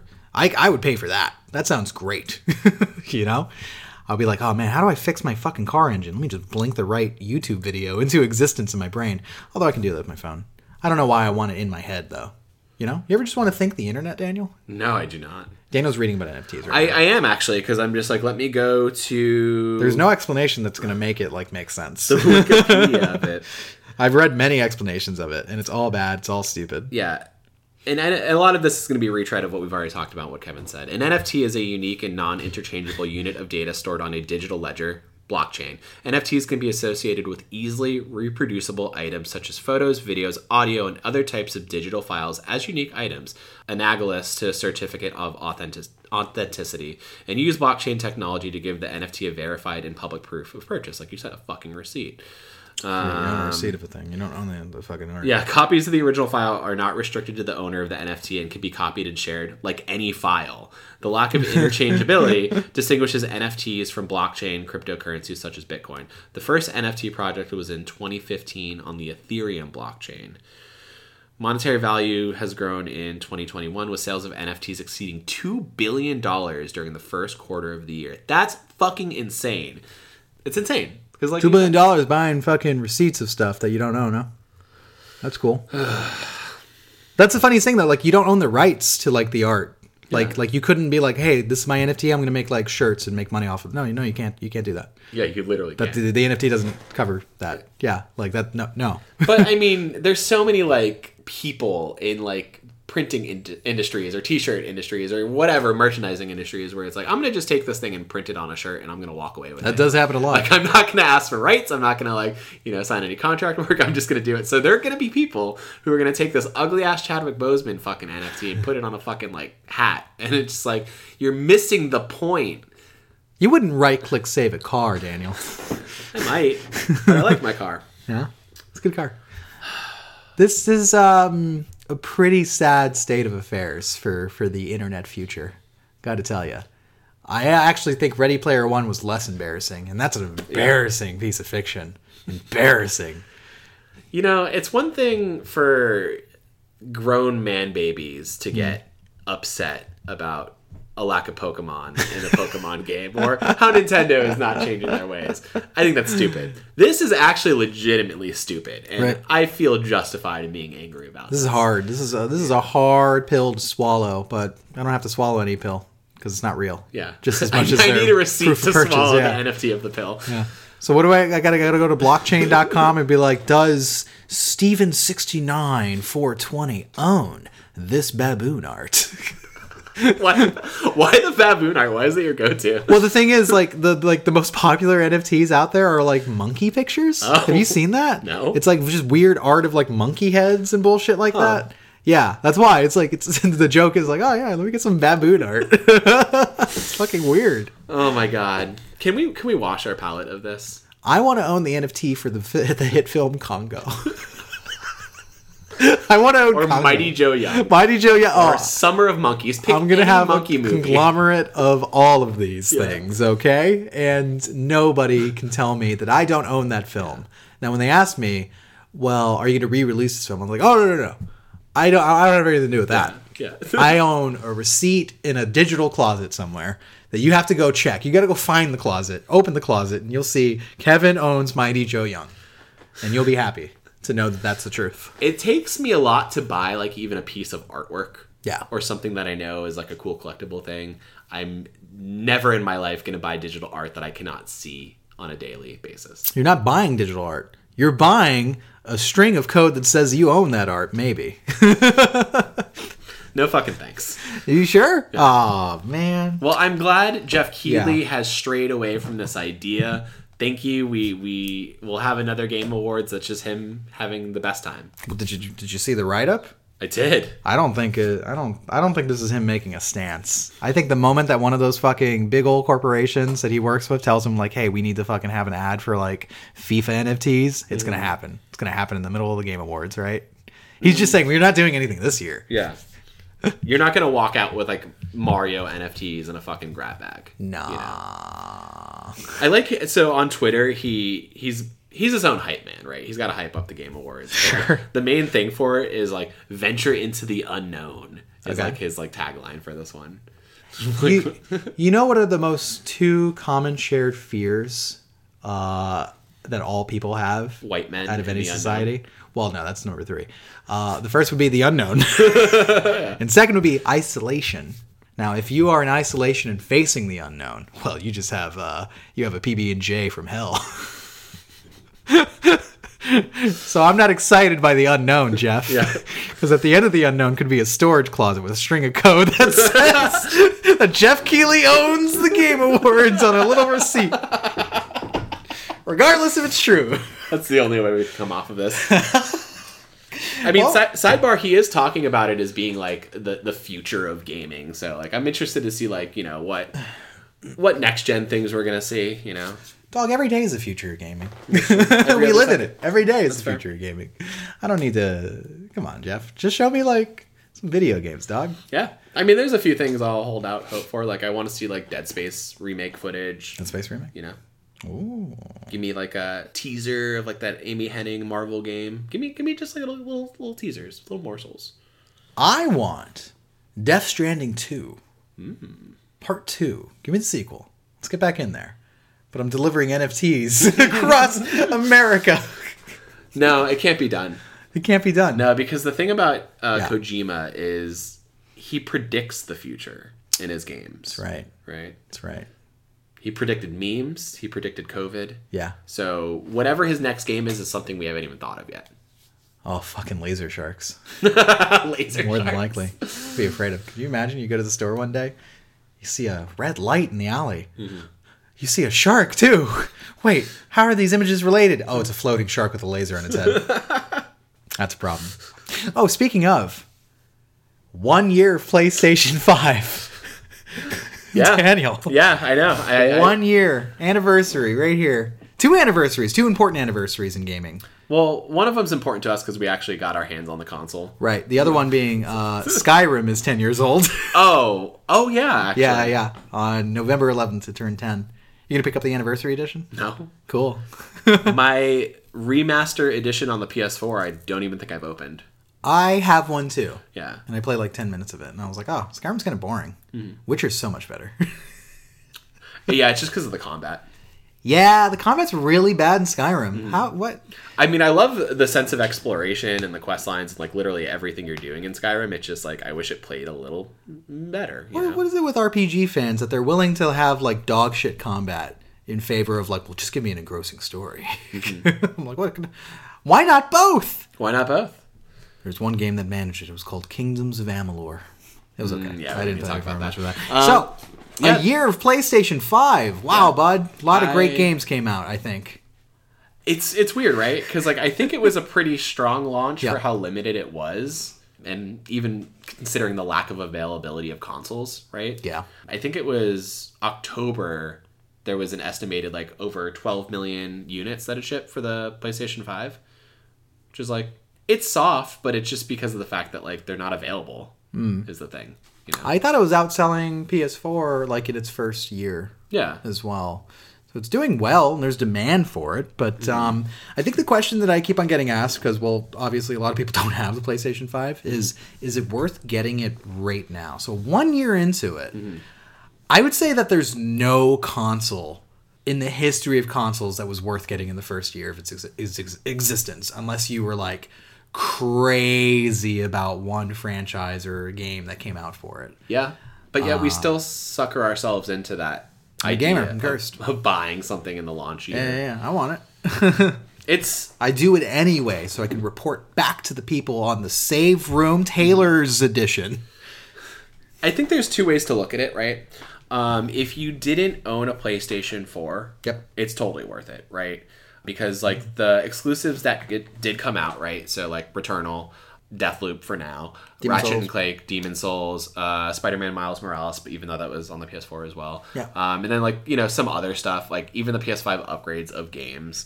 They're great. They perform well. They make great use of the DualSense. It's a good showcasing of, you know, what the hardware can do. So for people who haven't had it before, obviously the new games, it's like, ooh, shiny new thing, right? And then if you haven't had access to like, you know, PlayStation 4 games, the collection of 20 games that they have baked into like PlayStation Plus is great. I think that's a good way to like be like, oh, what were the hottest games that I missed, you know, from last gen? Oh, you got Uncharted, you got The Last of Us, right? You got Monster Hunter, you got Final Fantasy, you got Resident Evil. Like, there's a good like kind of ball of like everything for everyone, which is nice. And then even outside of that, right, you have like your, you know, PlayStation Now, if you're into that. You have your PlayStation Plus monthly offerings, and then like you just have other stuff because like backwards compatibility is the thing for the most part, right, with PS4 games, where it's like you can pop in any PS4 disc and play it. So if you did not have a PS4 or PS3 even, I think the PlayStation 5 is highly worth it for like newcomers if they, you know, couldn't get their hands on a console before. For whatever reason, right? Maybe you're a lapsed gamer and you're just getting into it. Yeah, if you somehow didn't get one of the most popular consoles in existence, the PS4, like if just a whole generation gone to you, yes, the PS5 is going to be a fucking avalanche of good times for you. Like, I think of somebody like... but I don't think that's who's asking us the question. Though. No. I think of somebody like my uncle, right, who he's been kind of all over the place with gaming, right? Like, he had his Nintendo consoles, he had an Xbox at some point, but he was never in the PlayStation family, right? PlayStation 5 was his onboarding to everything PlayStation, and, you know, he caught up on all these games that he'd heard people talking about online or us talking about, and, like, I think it's really special for, you know, people like that who have never had the exposure to it. But like to what you're saying, right? The people who are asking, like, that's not who's asking. You know, if I was a PlayStation 4, like 2 to 3 to 4 to 5 fan, right? Is PlayStation 5 worth it? I would still say yeah. Because like I think it was a stronger launch than the PlayStation 4. I think it was a stronger launch than the PlayStation 3. Like it came out of the gate with like some pretty good games. Like I was happy picking up fucking Demon Souls and, you know, Spider-Man Miles Morales. Like, that gave me, like, a month of, like, really cool stuff to, like, you know, bite down on. And I think that the problem is, like, it's just the slow trickle of, like, new stuff along the way, right? Like, I didn't think we were going to get, like, 50 fucking door-stomping fucking games from Sony first-party studios. But, like, the stuff we've gotten, I've really enjoyed, right? It sucks because it's just like, well... It was a console launch in the midst of a pandemic, right? So, you know, outside of the hardware getting, you know, stock shortages, games are getting delayed because of various reasons, right? Work from home situations, stuff getting pushed back, you know, babies on the internet. So there's just so much that's pushing out the catalog further and further. Babies on the internet. I don't know. I think it's worth it, but that's just kind of my take on it. I think there is the attractive idea of like having two different versions of the SKU, right? Between the digital version and the SSD version. Yeah, I think it's tough because like I've talked to a bunch of people that just like are on the opposite spectrum, say they don't think it's worth it, and usually it's people that don't have it that say that, which is interesting, right? But I think when you think when you think about the individual taste of certain people, yeah, there isn't like, for instance, there isn't an RPG for the PlayStation 5 right now that would like cater to RPG fans. Like that isn't available on PS4. Like the Tales of Arise, that's on PS4, right? Things like that. So it's missing like a huge swath right there. And then of the games, like Demon Souls is not for everybody. That's like some people look at Demon Souls and fucking just roll their eyes and go like, no, I don't want to play like a fucking hard game, right? And other people don't give a shit about Marvel, right? So it's like if you're like in this like spectrum and like looking at Sony exclusives, you really have Ratchet and Clank and Returnal. If you already passed up on Demon Souls, you're so unlikely to pick up Returnal. I don't know. There's literally a game for every type of gamer that's an exclusive right now. RPG? Which one? Okay, save for RPG. That's a big fucking market.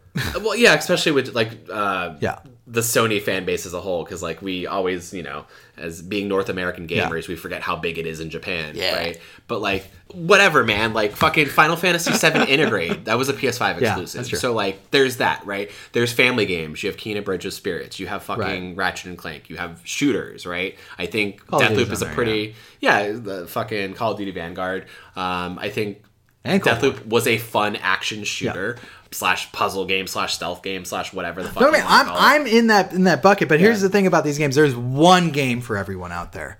The thing that people like want, like a conversation that I've had recently was that like I'm not going to pick up a console until there's at least 20 to 50 games. That's crazy. And I'm like, yeah, that's crazy for the first year of a fucking game in the middle of a pandemic, or the middle of the first year of a console's life cycle. You're not going to have like 50 fucking games that are going to hit you, dog. Like that's not where we're at yet, realistically. So yeah, if you're thinking in your head that I need to have like a Steam library's worth of games, it's never going to happen. You're going to have to wait until like year 3. Well, that's the problem with any console in its first year. Look at the Nintendo Switch, right? Like it had a handful of like pretty great first party exclusives. It had 2 games between like it had. It had Legend of Zelda Breath of the Wild. It had Super Mario Odyssey. It didn't have it at launch. Odyssey? It had it in launch year. Launch year? Yeah, it was that September. Yeah.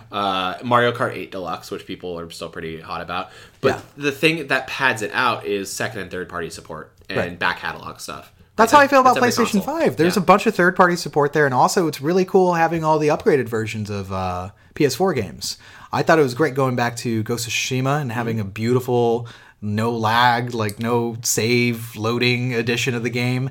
Miles Morales is definitive on PlayStation 5, even if you can play it on PS4. Mortal Kombat 11.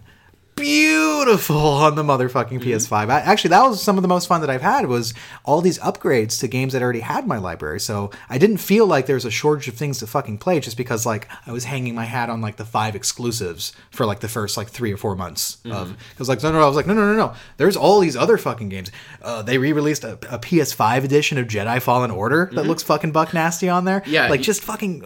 The Last of Us Part 2 got a PS5 upgrade. Your first like 3 months, it was like literally like, ooh, what game could I reinstall from the PS4 that has an upgrade? Yeah, you and were see what literally it looks trying like. everything. You were doing exactly Borderlands, you're doing Mortal Kombat. Borderlands 3 has a PS5 edition, and like that was the cool thing too. There was either upgrades to the PS4 edition, or it was a straight up here's a free PS5 version of this game. Yeah. Final Fantasy 14 got a PS5 edition that runs completely smoothly and loads super fucking buttery quick. Now, while it's nice, I still think that execution of how to do it is super convoluted. Yeah.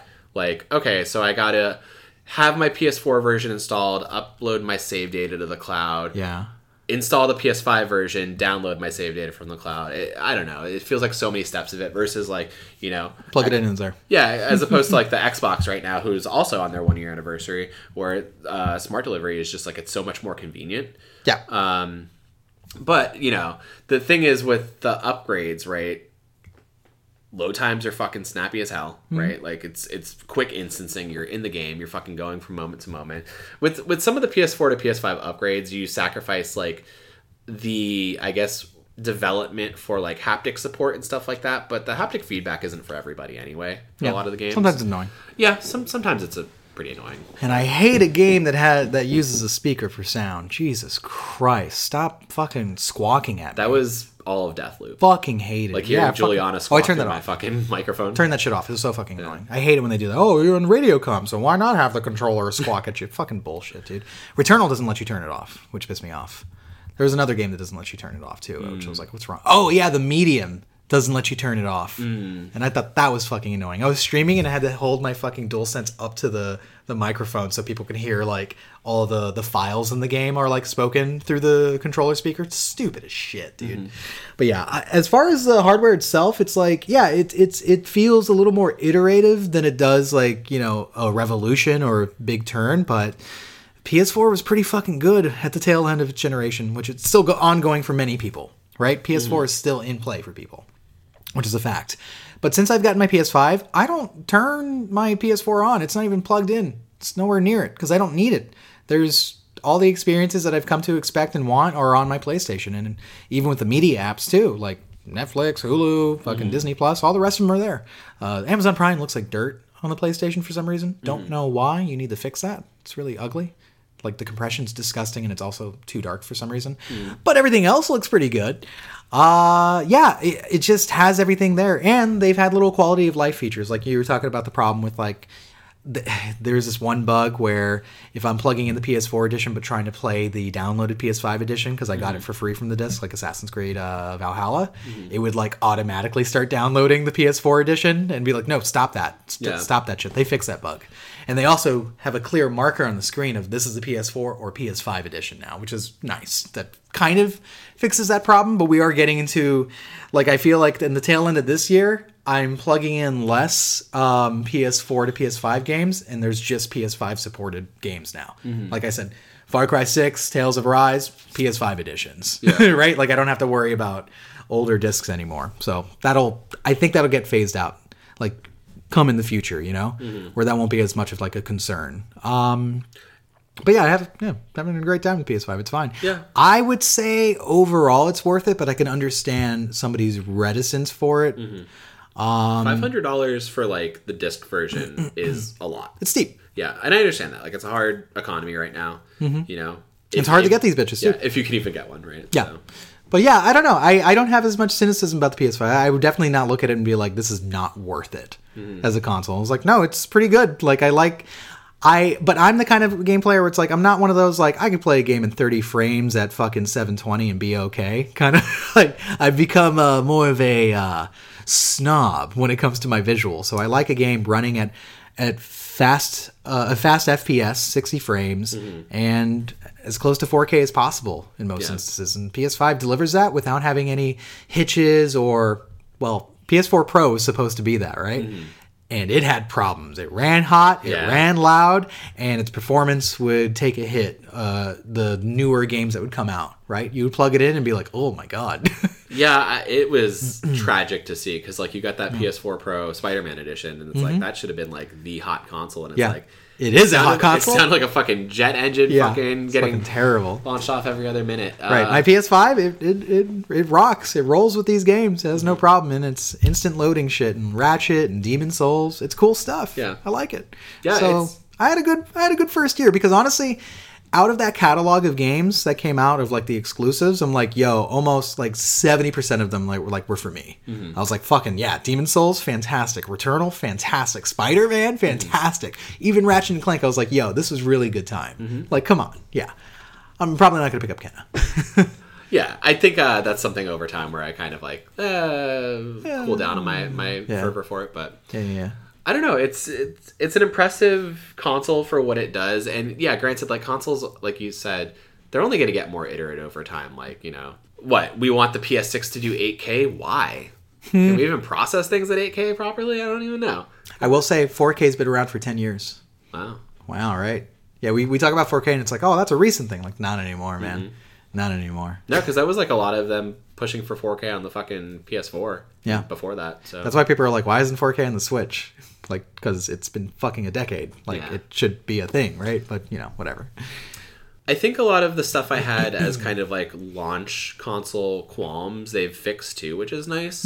Like, they've done a lot of good, like, firmware updates for, like, controller support where, like, you know, fucking weird stick drift and things like this and, like, you know, haptic support. Okay, wait, that's one thing. My original DualSense stick drifted and still drifts to this day. Damn. Yeah, and that, like, it's only a year old. Like, that shit went out quick. So that's one thing. They're making fucking cheap-ass controllers these days. And they're marketing them for like what, like $70? So about $70 Yeah. these days. The thing is, the DualSense 5, I really like. I think it's a nice little evolution. Yeah. It's a soft evolution of the DualShock 4. Like, it feels good. It's sturdy. The haptic triggers feel really good, especially for shooters and stuff. But that's in one complaint where it's like the sticks are cheap. Cheap sticks. Okay, that's fair. Yeah. Listen, it's not going to be an Elite controller with those fucking great sticks. I heard somebody had an Elite controller that fucking broke on them. Oh, really? Yeah, that's an expensive break. That's like $100+. Yeah. Yeah, one of our friends. I think it was it? What's his name? I don't know. I don't know. Yeah, Zyger. Oh, yeah. Yeah, I thought he had an Elite controller break. He did. Sucks. It does suck, yeah. Because like you said, that's like $100 job at most. Yeah, Jesus Lord.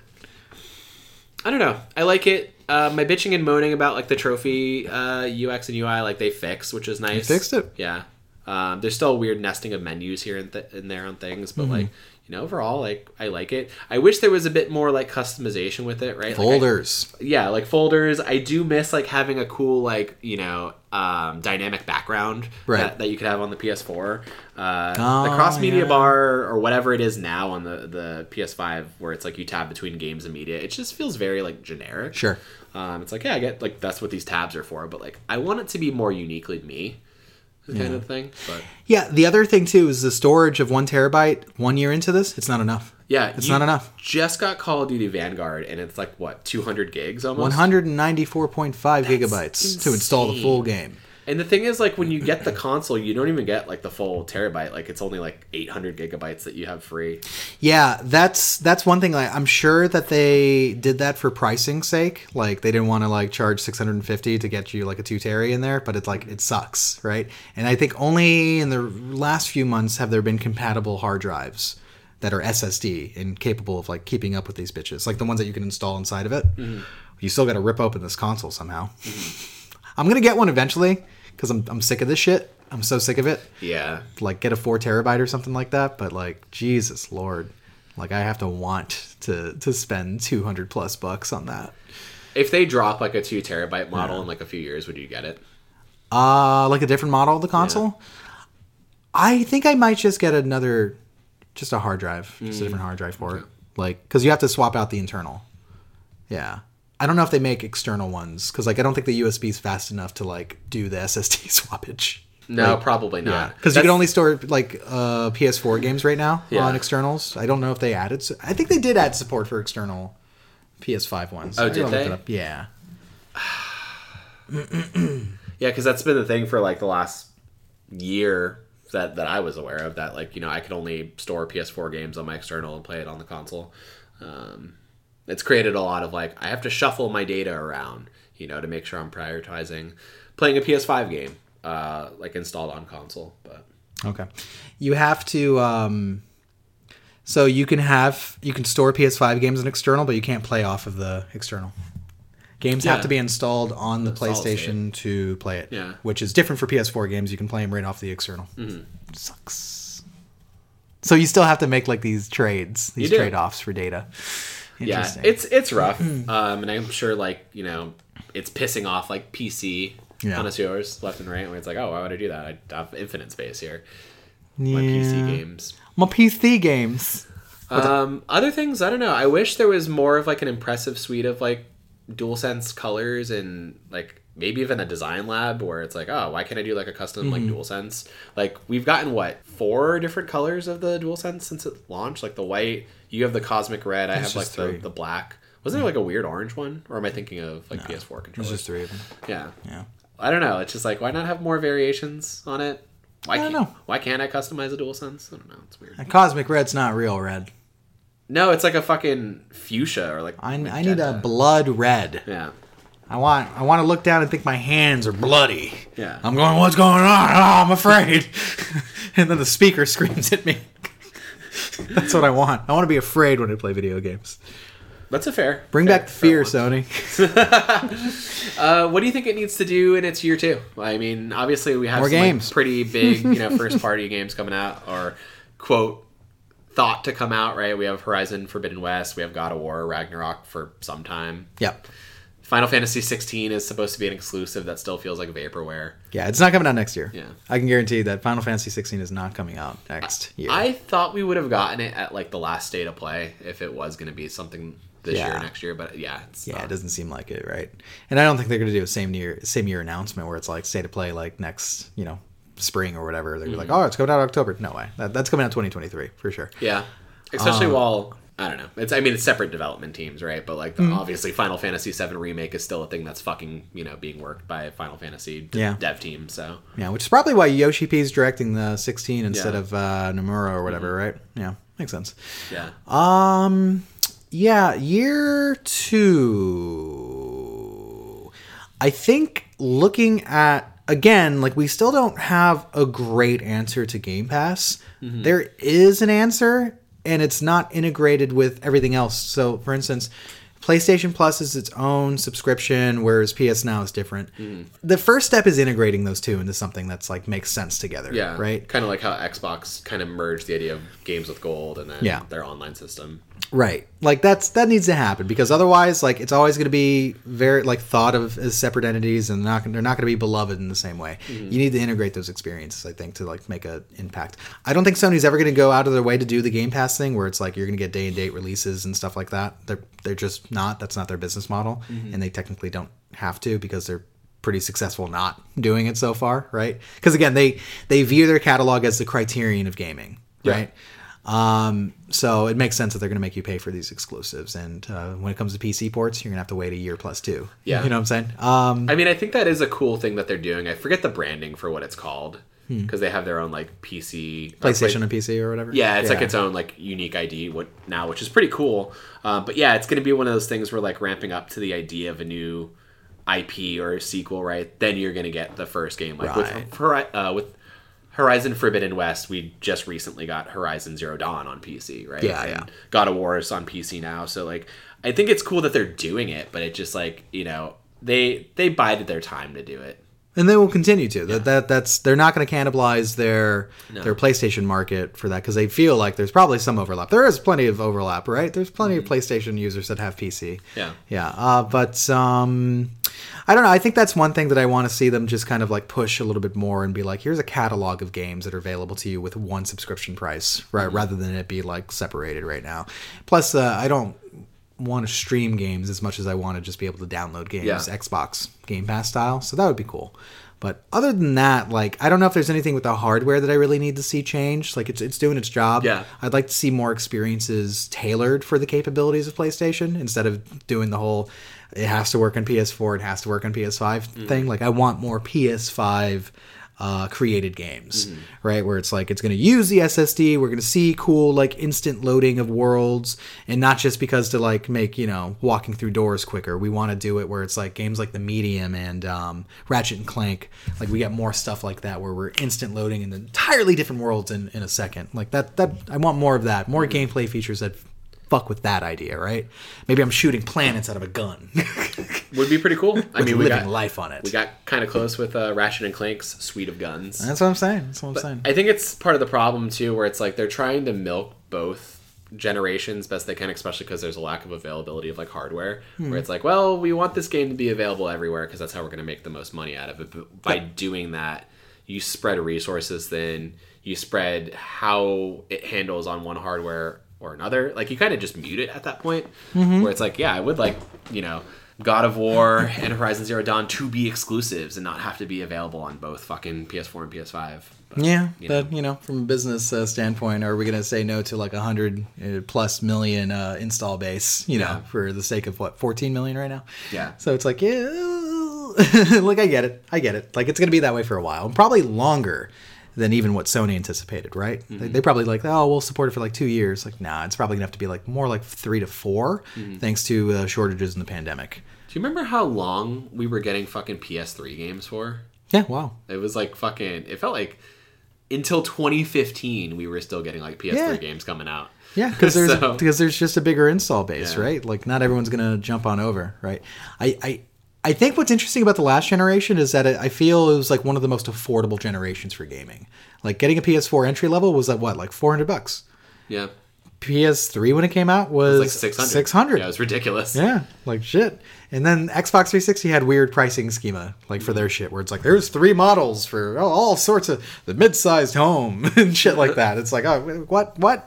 Clean this up a little bit, right? But yeah, 500 is still steep for people, for sure. 500 for a machine that has a couple of exclusives that you might be really down with versus a machine that's like, just spend 500 and get Game Pass and you have like a whole fucking library. That's a tough war to play right now, right? Yeah. That's a tough one. Yeah, it's interesting thinking about the two games kind of in parallel across their launch years. Where, like, I don't feel like Microsoft really brought it in terms of, like, exclusivity, but they're bringing it in terms of the promise of a future, like a great Xbox future, you know, with them having acquired Bethesda and all these other studios, and then, like, just what they're doing with Games Pass it's impressive, right?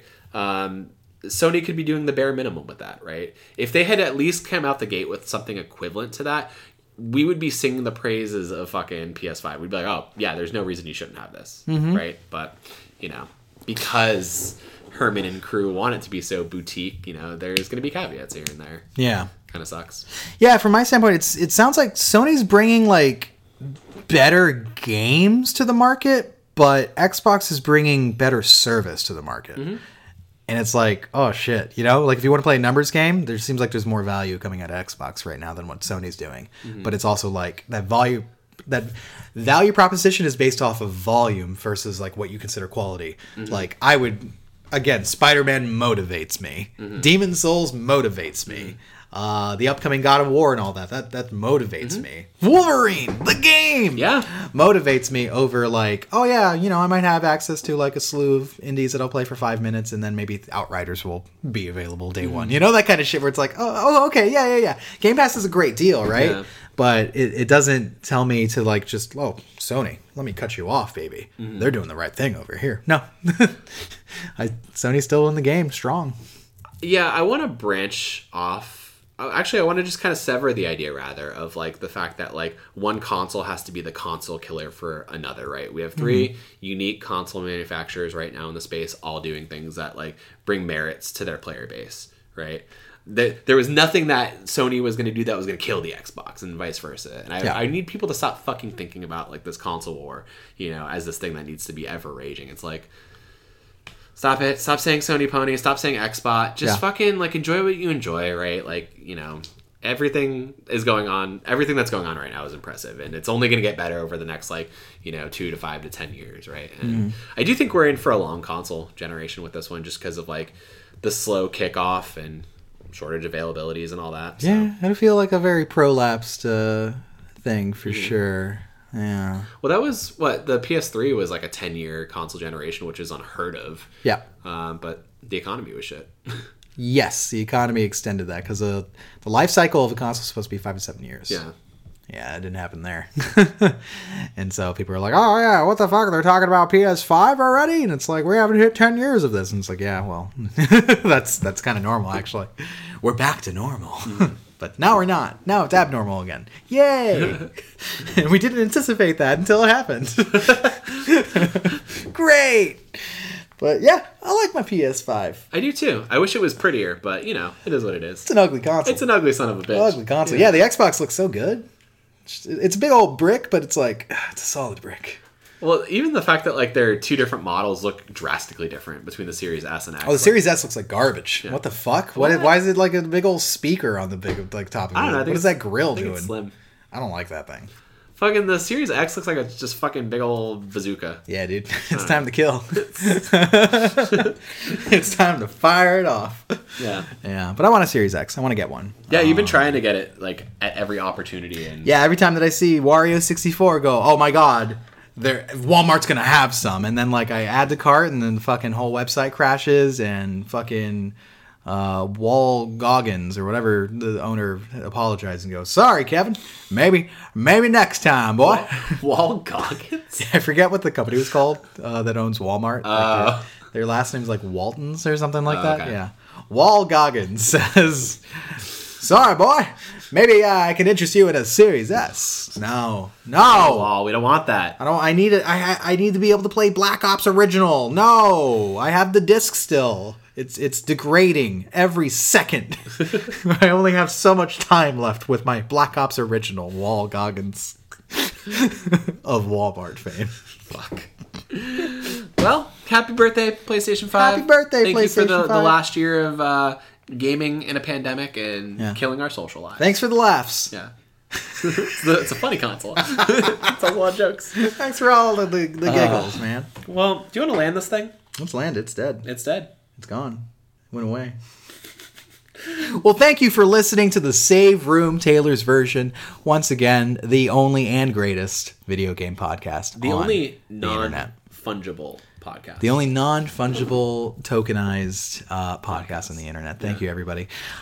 You can find us on the socials at Save Room Show if need be. I don't really look at it anymore. I think Twitter is it's a death spiral. It's a death spiral, bro. You're on Twitter all the time, though. Yeah. Anyway. Yeah. I do some retweets here and there, you know. Yeah, there you go. Keep it voluminous. Yeah. But, you know, then again, otherwise you can listen to this podcast. You're listening on something right now. Yeah. SoundCloud.com/SaveRoomShow, Spotify, iTunes, Google Play, and even Stitcher probably still. I don't know. Haven't checked in a while. I don't know if they have an app or not. Probably do. Everyone has a fucking app. Everybody's got an app. Everyone's got a fucking app. Where's my NFT even an app? There's so many things that I still prefer the web version, though, over the app. Like which what? is, like Gmail is one. A few other things. You know? YouTube. That's what shocked me. Yeah, the YouTube shocked me app to my sucks. fucking core. I was like, dude, I only use the YouTube app. What? It's meant for YouTube. You can do things like flip the screen and it goes full screen and shit. What? Can do that anyway in browser. Can you do that anyway in browser mode? What if they deprecate it? They go, you got to download the app. You gonna be mad? It's gonna happen eventually where they just fucking app lock things where it's like, oh, you want this experience? You got to do the app. Like every time I log into Google, it's like, you sure you don't want the Gmail app? And I'm like, I'm sure. You sure about this? Pretty sure. It's here for you. Might make my life easier, but I'm sure. Yeah. Sure. And you can also find us on the Twitchosphere. Kevin over at twitch.tv/theredherb, and me where the dungeons and Daniel's roam. There you go. NFT. I fucking hate it, man. It gives me indigestion. I remember that acronym. Haven't heard it in a while. I take out a cigarette that I don't own. Yeah. You don't smoke? And I grab a lighter that I also don't own. That's my lighter. And I search for the flame that I do own in a closet somewhere. That's the only thing I want to feel burning up the planet. Not data mining, crypto mining, whatever. It's more of a gesture than it is the act. You know what I'm saying? Yeah. I own the idea of going to smoke this cigarette. But I can't do it. That's very futuristic of you. I can't do it. Okay, just remember. All right. I'll hold you to that, man. All right. All right, guys. Well, thanks for listening. Goodbye.